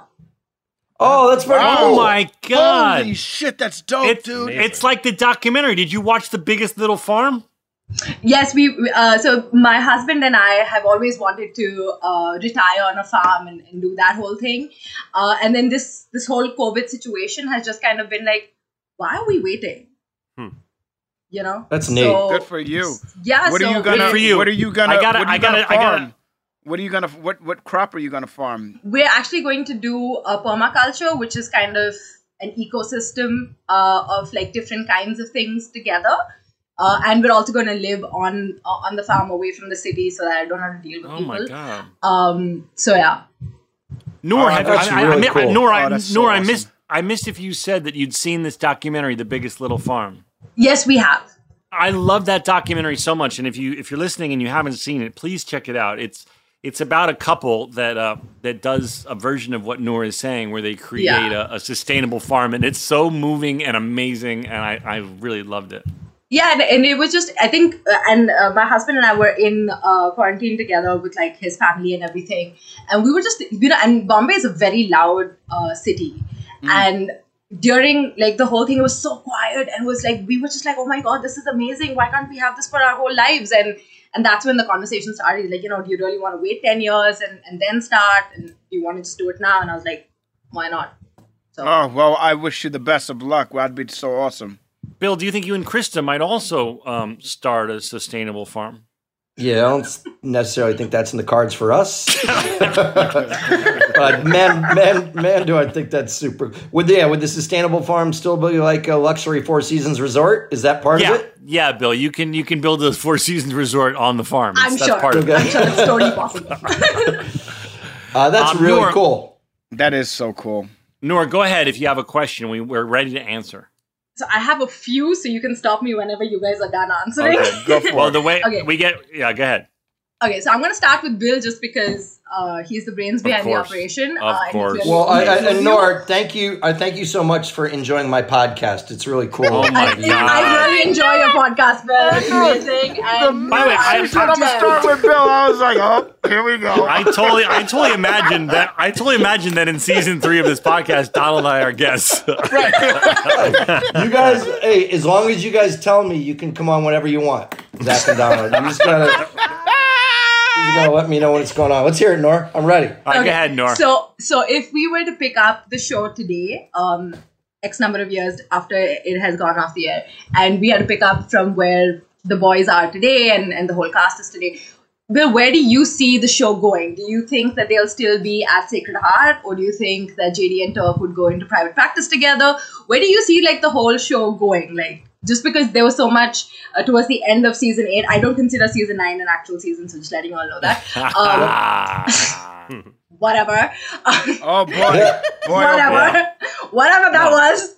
Well, Noor, there was only one. Noor, there was only one main difference with season 9, as I recall, and there were two major differences. Hold up, both you and Bill were ghost on that. So the magic was gone. The magic dream team. I'm answering Noor's question because I want to hear Donald and Zach's answer to this. So, Noor, we were talking a lot because everybody always asks Donald, Zach, and me if we're ever going to reboot the show. And what's really interesting is we've always had opportunities, but everybody on this show, A, works constantly because they're all so super talented, and B, we see each other on our own because we love each other. So, we haven't always been driven to do, even for me, getting to come on this show, on Zach and Donald's podcast, yes, it's theirs. For me, it's such a cool opportunity to see two guys I love. So only recently have we been starting talking about that and thinking about what it would be. And with the writers, here's the question for you guys. I think that we think Zach and JD and Turk would always be close. And we think that they would always be of service and that those two were doctors for life. But the one thing that we always got caught up on is when you watch the finale of season 8 and Zach's voice, JD's voiceover says, and who's to say that all these things wouldn't come true just this once? And then as writers, we fight. Does that mean that they all came true? Or does that mean that JD is hoping they came true? So that's where we always start. What do you guys think? Because we always started to go like, if we rebooted this, does that mean that JD and Donald's kids ultimately are going to end up together and married like they do in the show? Does that mean that those things actually happened? I don't know. Amazing. So I would, Because to me, that's the trap. Zach, do you think that those things that we were showing in the finale were real, or do you think they were your dreams? That's a question I've never been asked, and I'm semi-embarrassed to admit that it gave me goosebumps on my arm. But I don't hold anything back from you listeners. I've never been asked that question, Bill, and it's a great question. And I, as you were talking about it, I kind of answered it automatically and said, no, that was JD's fantasy of how great life could be. And then I started thinking, like, if you brought it back, it might be interesting to show that things had not gone that way at all. And in fact, they've all been separated, and they were, on this podcast a lot, we talk about how we're all living life and COVID aside, happy people and doing the best that we can. But we always talk about how we miss the community of this wonderful thing that happened to us for nearly a decade. And it made me think that it might be interesting that the characters aren't together. They don't have that special bond. And there is some reason that has to bring them together, and joy and community come out of bringing them back together. It's always what's messed us up, bro. You go, Donald. I agree with you, Zach. I think you're right. I think that's a better story. Joni Loves Chachi didn't go that long. You know what I mean? That happy ending of the kids being the next generation of Turk and JD, but it's the love story that, Turk and JD's love story is a great love story, but this is the actual love story where, their children are together. I think that's too happy of an ending. What do they fucking hate each other? That would be fun. That's my worst nightmare come true. I know. See, Nora, that's the problem, is that I feel like, people wanted, when JD says, who's to say my fantasies couldn't come true just this once, that you want to believe that next Christmas they were all together, and that they stayed friends. And I think people would be really not happy in a bad way if we came up on a world that they were no longer in each other's lives. So I think that's the tricky part. I'd stop watching immediately. I'd stop watching immediately. No, you wouldn't. No.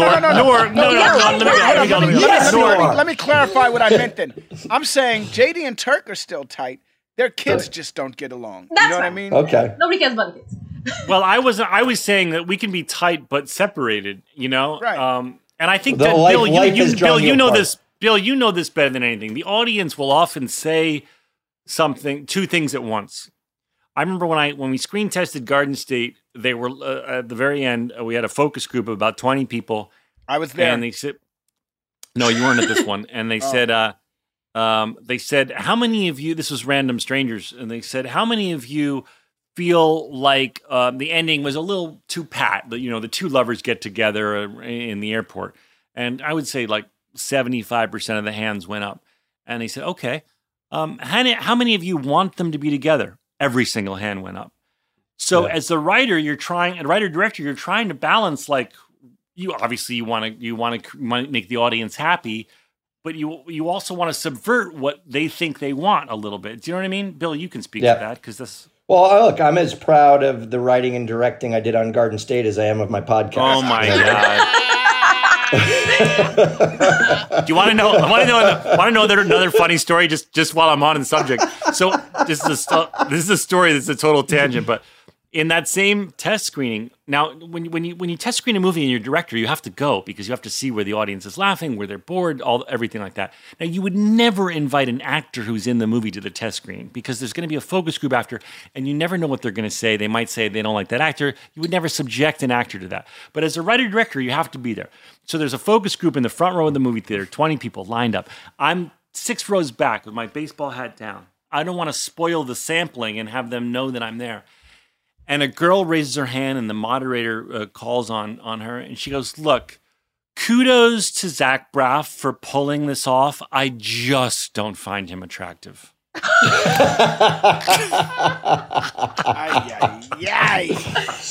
must have been hard. And I'm sitting there like biting my fist, like this is the most. And all the producers who are in the row with me, they all look over at me like, "Oh shit, how did that feel?" And I'm like, "Not great." I'm gonna be honest with you. That right there is a hater. That's all that is a 100% hater. True story. Yeah, there was no reason to say that. Look, she started the shit off with kudos to Zach Braff for pulling this off. Meaning, this shit is fire, dude. This shit is fire. But he's an ugly dude. Bullshit, dude. You know what's funny though? I'm just thinking this out loud in real time, but this is before like social media went crazy. And this was sort of a live anonymous troll because she doesn't know I'm in the room and she's anonymously trolling me to the moderator, but I have to be there because I'm the director of the fucking movie. How'd you guys fix that in the movie? How'd you fix it? Well, they green screened his face. I don't know if you know this. Nora's got more questions. Sorry, Zach. Hey, first of all, I want to say you're such a fucking dick, A. And B, we spent $100,000 and lessened my nose.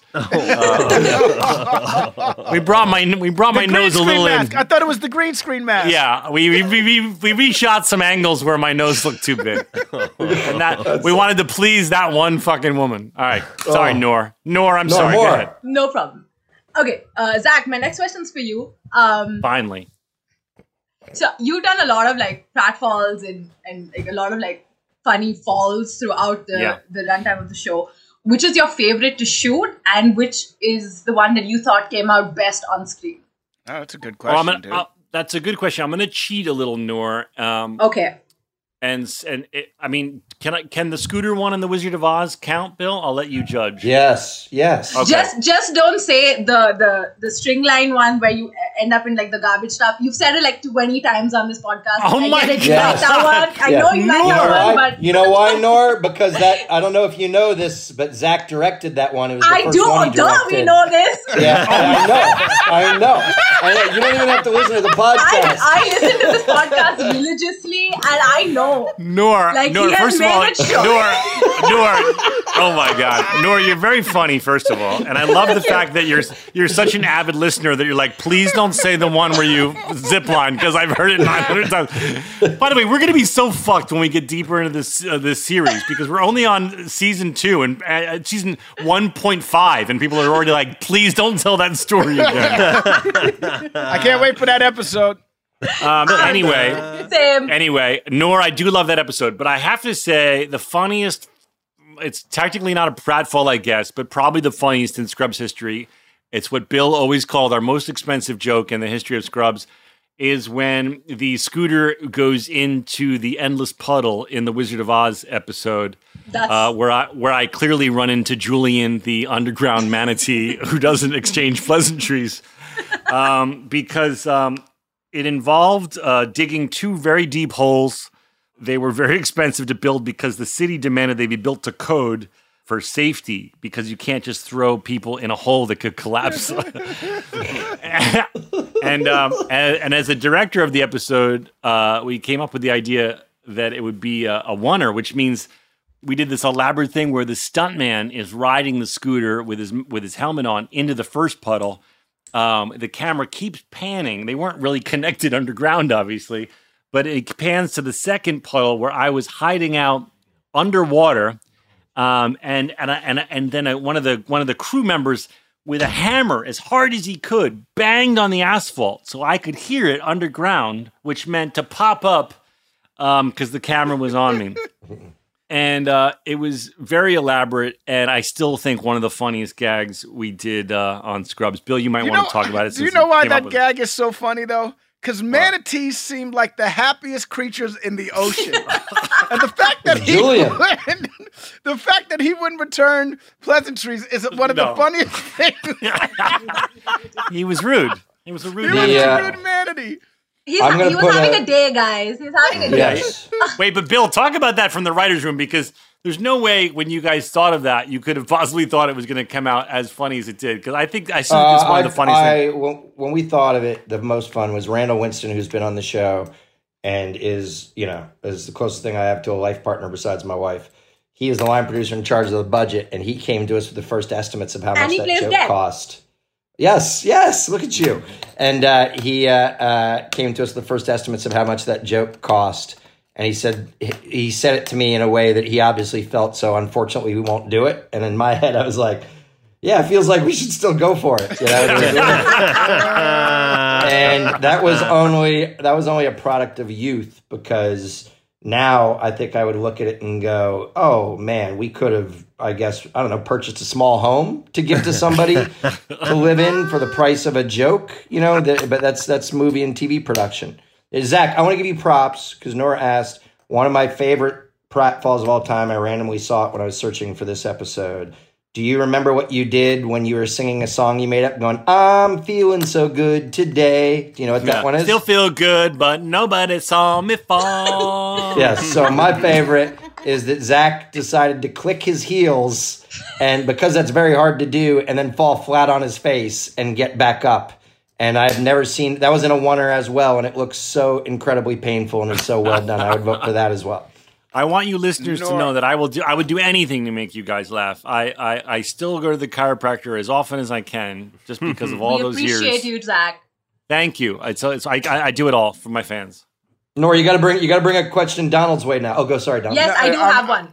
I'm going to be honest with you. My favorite pratfall is the one from the episode that Zach directed. I hate to tell you, because of what the dude does. It's a stuntman that does it. But after he hits the wall and how he shakes like a fish in the air is one of the funniest things I've ever. I remember when he did it and laughed. I was there the night that happened, and I remember laughing when it happened, and then seeing it on camera and laughing at it again. Yeah. So that. Who directed that one? Did you direct that one, Zach? I have no idea. You're such a dick. You're such a dick. But by the way, I do have to simultaneously give a shout out to the many stuntmen the several stuntmen that did it over the years, because there were certain things I definitely couldn't do or wasn't allowed to do, and these guys were hilarious. And Donald is right. I was not allowed to zip line into the wall and fall off. You did zip line, but you didn't zip line into the wall. By the way, I zip lined. I wasn't allowed to nail the wall. What? You also weren't allowed to drive an actual scooter that had to be weighted down with lead so that you would stay underwater in the first puddle while we went over to the next puddle and you came up. Yeah. Think about that. That stuntman had to hold his breath for the whole shot. For that whole shot, yeah. Because he had to go under with the scooter and stay under. No, well, technically, Bill, we panned off of him and then he could come but not right away, Zach. Not right away. But I have to say, not to toot my own director horn, but how many directors are directing from underwater in a puddle where you can only hear with a hammer on asphalt? All right. All right, Noor, should we give her one more question or move on to Fix Your Life? She has one for I have one more question. This one is for Donald, because I've always wondered this. Like I said, I've watched Scrubs so many times and I wanted to get Donald's perspective on this. Do you wish that your character had a longer run as a single on the show instead of getting into a committed relationship right off the bat? Yes. Considering all the hot people that came in? Yes. I felt for you so much. Yes. Not that there's. I love that Donald has tiptoed around it, and Noor is just like, "Come on, buddy, be honest." Come on, buddy.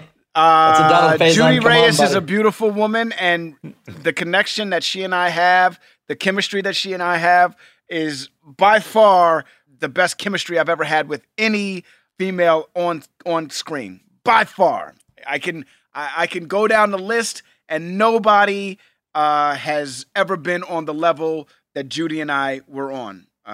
Comma. I do, however, wish that Turk was single for a little bit. By the way, at least season 1 and 2. At least season 1 and 2. I believe it was a product. I believe it was a product of youth, and I'll say all the same caveats because Judy is so good on the show and so funny and talented. But I remember, and I might be making this up in my head, but I remember as writers telling Judy early on that Turk and Carla were going to be together for the run of the show. And her being like, oh, that's going to be cool to have a steady relationship, to be the ones that ground it, to explore what that means to meet, get married, stay together, have children, to follow that whole arc. And Donald, who was a young man at the time, I do remember kind of telling you that and you being like, huh? Really?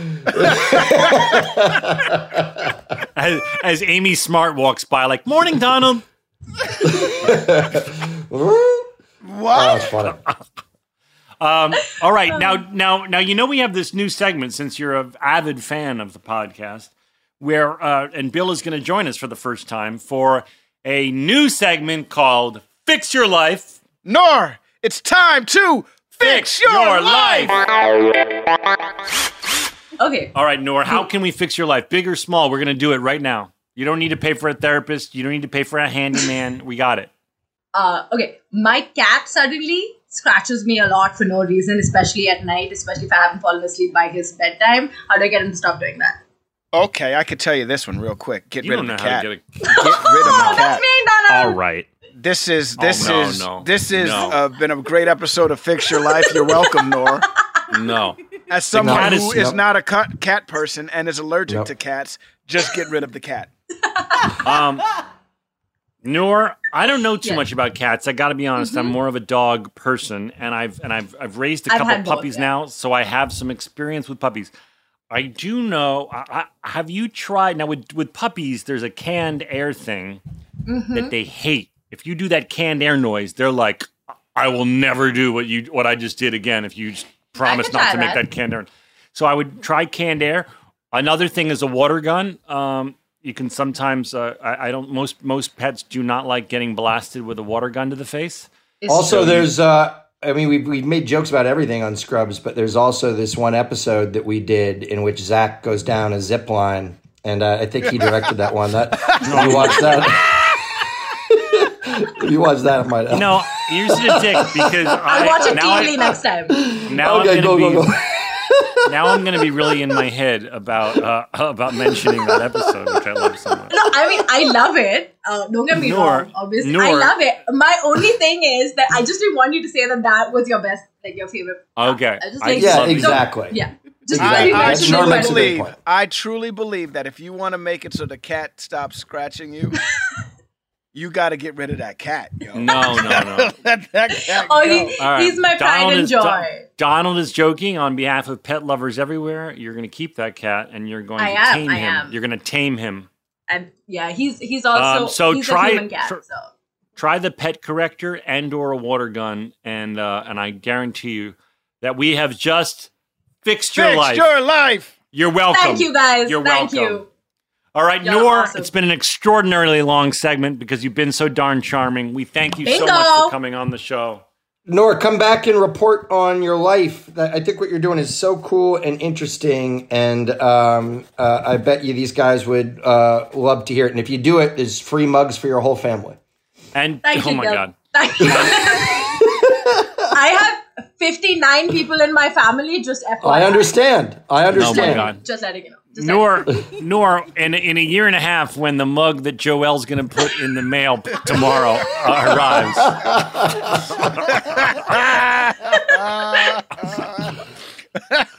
I hope you enjoy your coffee. That mug is going to arrive with like 17,000 absentee ballots in India exactly 1 year from now. I know. Too soon. Sad because it's a little true. Okay, just before I go, I just want to say, Joelle, thank you so much. If there was no COVID, I would kiss you on the mouth because I love you so much for making this happen. Oh my God, Joelle, getting propositioned. Thank you, Zach, Donald, Bill, Daniel. I love you guys so much, and we love you, Noor. Ladies and gentlemen, give it up for Noor. Super cool to meet you. See ya. Bye, Noor. Bye. Oh my God. What a great movie! By the way, that's the best. That is the best guest, at least in the ones I've been on here for, that I gotten to be a part of, and they're all so awesome. Yeah, that one was she cool. was amazing. By the way, she not only was she just fun, but she knew the show so well that she was like saying, "Please don't reference that episode yet again." Which episode? Oh my God. You guys, it was a very special episode for me because I don't know if you know this, but it was the first time I got to direct. All right. Hey, Bill, I know that you don't control the movement of the background. That's up to the assistant directors. But I just wanted you to know that at 1531, Beer Fossé is serving as the pharmacist. He's behind the pharmacist's counter, being the pharmacist, and I don't recall hearing that Beard Fossé was the pharmacist. No. We did. I mean, we cut it, but we did some things that he had to cover for the pharmacist Dude, we didn't. That just shit happened. The one that made me the saddest was I think I went back and watched some guy mopping the air because of you guys. It really upset me. And also, Bill, Beard Fussé was also a patient recently. Like, Beard Fussé was like the go-to for the ADs to be like, it's funny that the guy was a patient, Beard Fussé.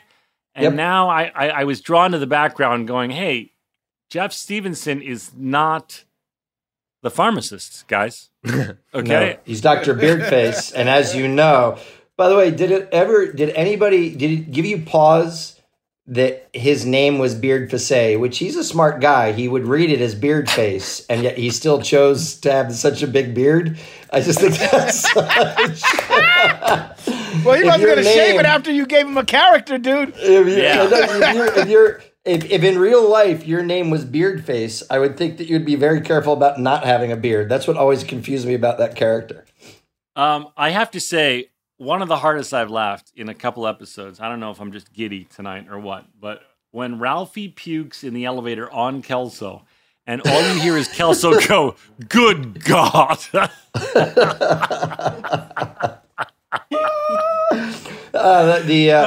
want to know? You want to know a joke piece of trivia? This will and it's the last little show reference I had. Other than I thought you. By the way, we always give props to Sarah. Was great in this, Judy, Johnny C, Krista. But I really did think Donald and Zach, it was fun to come on here for this one because you two both slayed it comedically in this episode. I really thought so.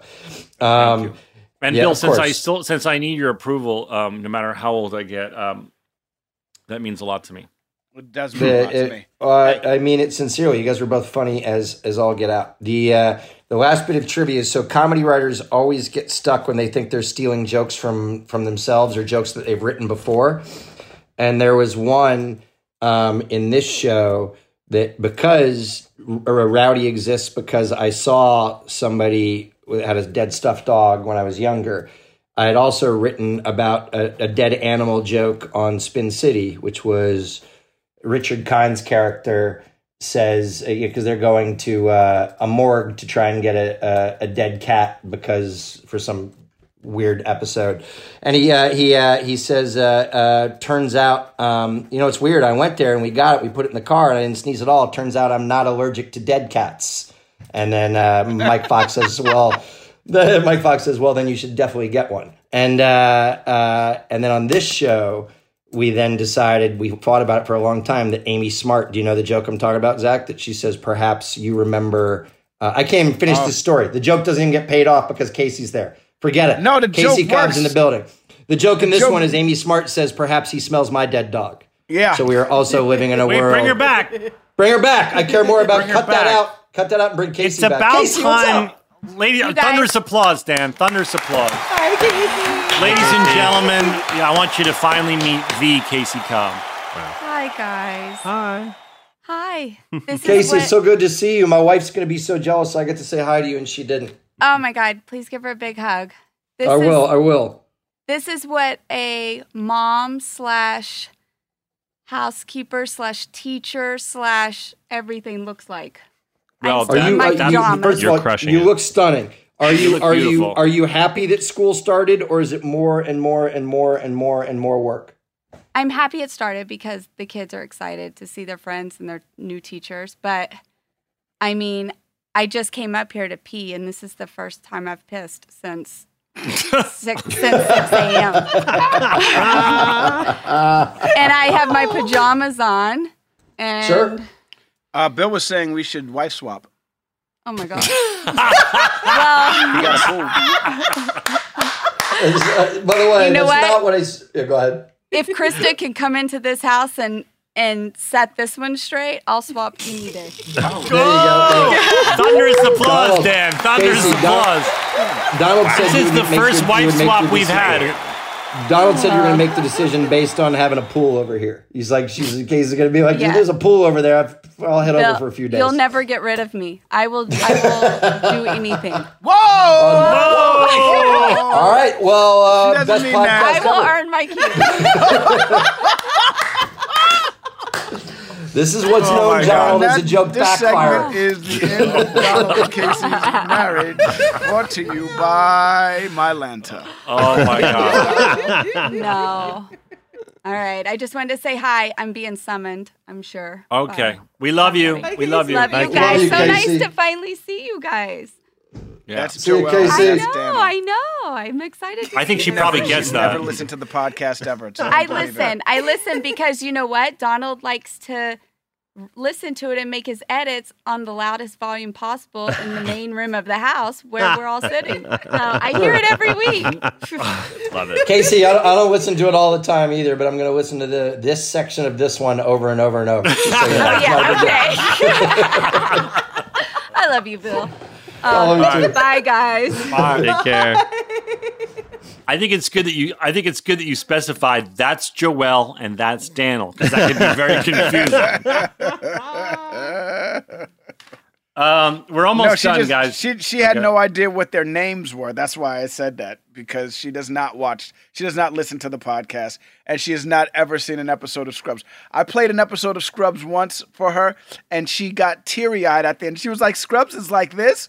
If I would have known this, I would have been watching all these years. Oh my God. I'm dead serious. That's awesome. Yeah.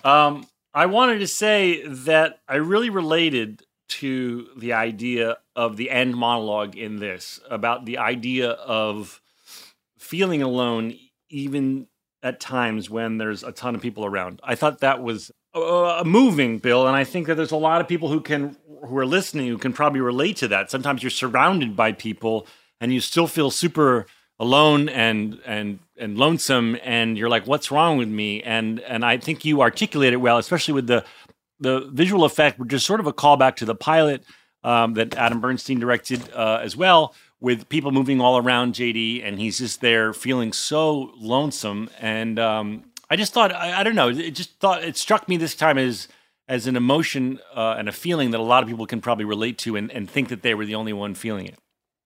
Well, look, man, you hit on two things. One is I'm glad you gave a shout out to Adam Bernstein, because he helped create the look of the show, and he intentionally wanted to do a throwback to the pilot, where the pilot you were overwhelmed and off on your own, and the world was zipping around you. And this one, you're lonely, even though you're comfortable in that world, and all those people are around you. And he intentionally pitched that to do it, kind of the same thing twice in a way that I thought was really cool. But more, I was struck by the emotion of this episode, not in terms of being a couple, but in terms of, we often talk about in the world right now, but empathy is a big thing. Okay. And one of the things that comedy writers will often talk about is joking around. We call it don't know how good you got it disease, which is, hey, if you have a job, every job, even being a comedy writer, which is ultimately the greatest gig in the world, and I would do it for free, you still sometimes have crazy hours and tough situations, and you'll find yourself with your coworkers complaining and saying like, oh, this part of this job sucks, this part's annoying, this part sucks. But then you don't ever take a moment to go, holy crap, especially right now, there's a lot of comedy writers that we get to keep working. You know what I mean? Because we're writing shows and trying to get ready in case the world ever opens up again. And you don't always take the time to be empathetic towards the people that don't have it as good as you, and that's not only true when it comes to having found the person you're meant to be with, but right now in the world, man, I don't know why this episode touched me so much. I feel like if people could be a little more empathetic as to what other folks are going through out there, that things would be just a lot clearer and a lot more simple, and yeah, that's why I rarely get choked up at these episodes, but I got choked up at this one because, what I was hearing JD say was, you fuckers are so caught up in your own pettiness right now. You're not really thinking about how hard it is for other people. And you guys do that all the time on this show and empathize and think about what's going on out there. So it really touched me. Yeah. And I just want to say that the last thing is that, I think this is one of the only times I explained spiking the lens to the audience about how, it's usually, unless it's done on purpose, like Ferris Bueller's Day Off, where the character's talking to you, it's usually something that's edited around because, we say there's this invisible fourth wall that's the camera, and we don't look into the lens because that's the invisible fourth wall. This, I believe, is one of the only times where you put me looking directly at the audience in. I remember shooting this. I watched it, and I remember we did a bunch of takes where I didn't look. I just kind of looked off sad. And then I think I said to Adam, like, let me just do one just for the fuck of it, where I just look directly in the lens.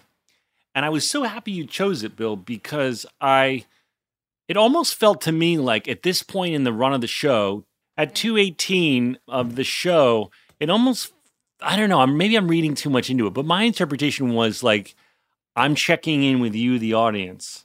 I've been telling you this story for a season and 8 plus 18 episodes, and I'm really fucking lonesome right now, and I'm doing the best that I can. I can't do this all on my own, quote unquote, but I'm looking at you.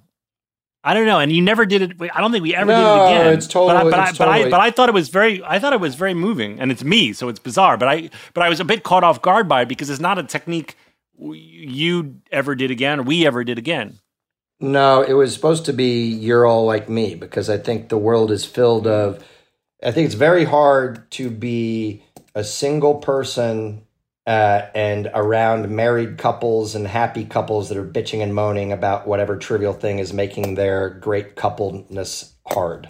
You know what I mean? Right. And so it was definitely an effort to say you're me. The only other time we did it, you guys might not remember, is the dumbest joke ever, because we talked about spiking the lens, was we did an episode in which you said, it doesn't really matter what you think. I'm really interested in what America thinks. Oh, yeah. And you look directly at the camera, and then we revealed a tailor on the other side, an Italian guy that says, it's not America, it's Americo. Yeah, that's funny.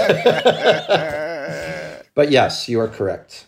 By the way, it's funny that Donald and I always reference Beverly Hills Cop, and Eddie Murphy bizarrely, yeah.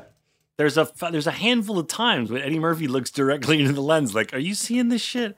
And I think that happens not in Beverly Hills Places. Cop. In Trading Places. Yeah, I was about to say it's not Beverly Hills Cop. It's Trading Places when the Mortimers say to him, "It's pork bellies, which is used to make bacon, which you might find in a bacon, lettuce, and tomato sandwich." And Eddie Murphy looks at the camera like, Eddie Murphy does one of these, Dolly. Right? He looks at the camera like, what?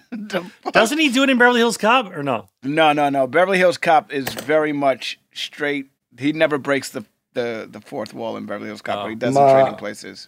My favorite thing in the world is whenever you see a show or a movie that has a kid that is 6 or under, you just should go back and watch the scene to see how many times they stare directly at the camera, because they can't. Oh, man. Ralphie at one point says the line that Cox is saying.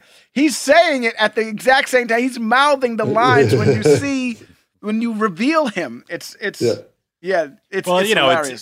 It's tough with kids. In fact, someone wrote on my social media, they wrote, "Zach, ever since you've you described spiking the lens to me, you've ruined Degrassi High for me, because they said the teen extras or the teen background performers are doing it nonstop." Yo, you want to see something really funny? One of the biggest stars in the world right now is Will Smith, right? Watch the first season of The Fresh Prince of Bel-Air. He's mouthing everyone's lines. Really? You see him doing it. You see him saying everyone's lines while they're making the show. So, you know. And if you go back and watch that, see if you can find Krista Miller playing a girl that Will Smith hits on and dances with. I can't wait. I'm going to look for that right now. As soon as this episode is done, I'm going to look and see when Will Smith hits. Well, my wife's great at a lot of things. She's not the greatest dancer.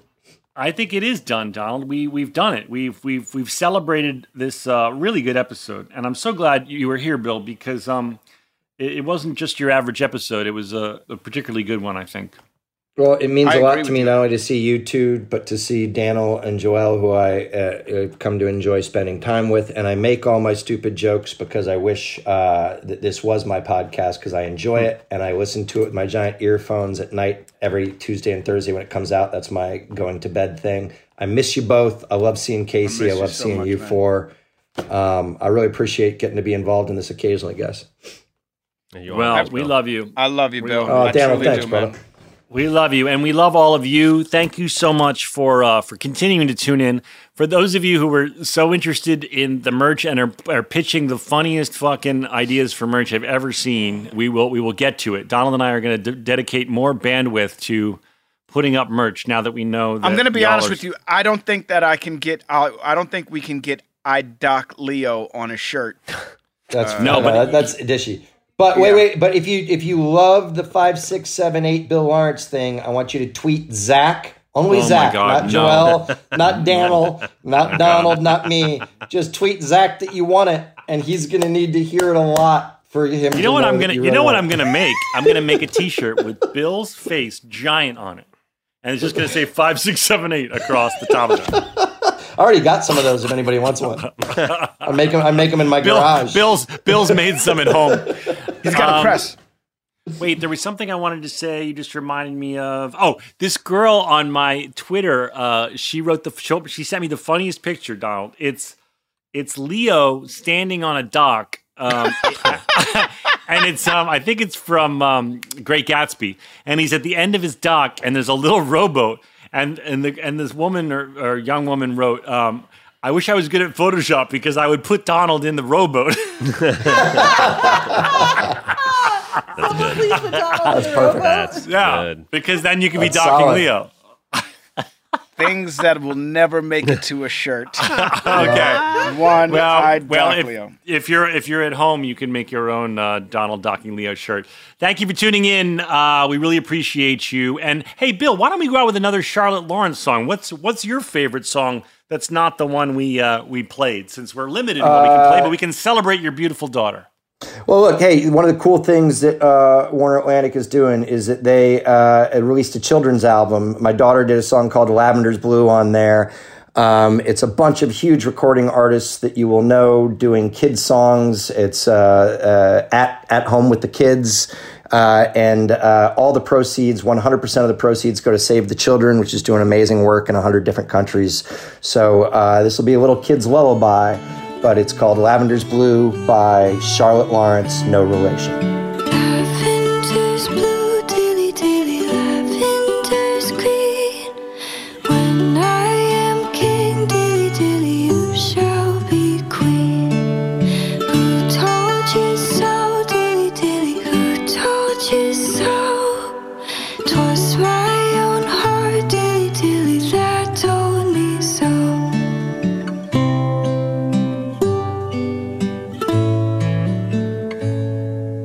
Call up your men, dilly dilly, set them to work.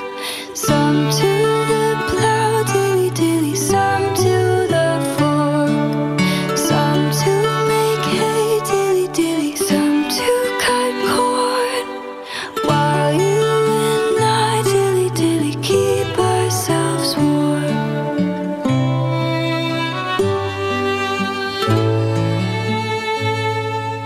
Lavender's green, dilly dilly, lavender's blue. If you love me, dilly dilly, I will love you. Let the birds sing, dilly dilly, and the lambs play. We shall be safe, dilly dilly, out of harm's way.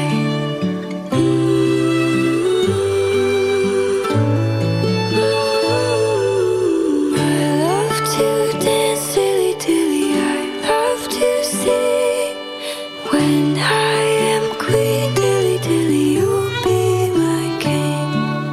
Who told me so, dilly dilly, who told me so? I told myself, dilly dilly, I told me so.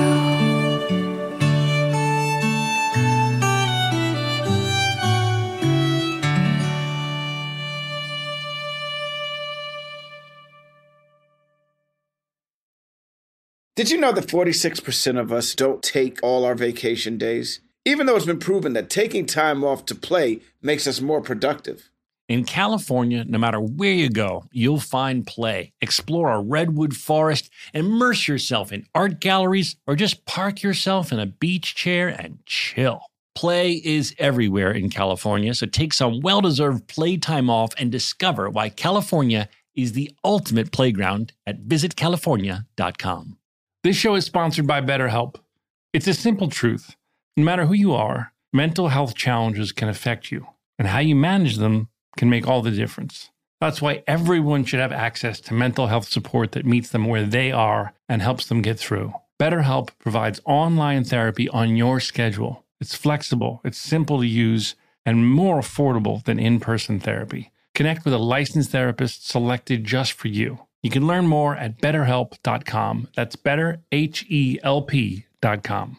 Hey guys, I've been telling you about how we are big fans of Tecovas boots. Heritage, tradition, quality, comfort, style, and service are some of the best features of Tecovas. But now they also have a gift for our listeners. Tecovas will throw in one of their best-selling trucker hats or ball caps free with a minimum purchase of $100 at tecovas.com. Just use code REALFRIENDS at checkout. That's REALFRIENDS. That's TECOVAS.com. And point your toes west. The Black Effect presents Family Therapy, and I'm your host, Elliot Connie. Jay is the woman in this dynamic who is currently co-parenting 2 young boys with her former partner, David. David, he is a leader. He just don't want to leave me. But how do you lead a woman? How do you lead in a relationship? Like, what's the blueprint? David, you just asked the most important question. Listen to Family Therapy on the Black Effect Podcast Network, iHeartRadio app, Apple Podcasts, or wherever you get your podcasts.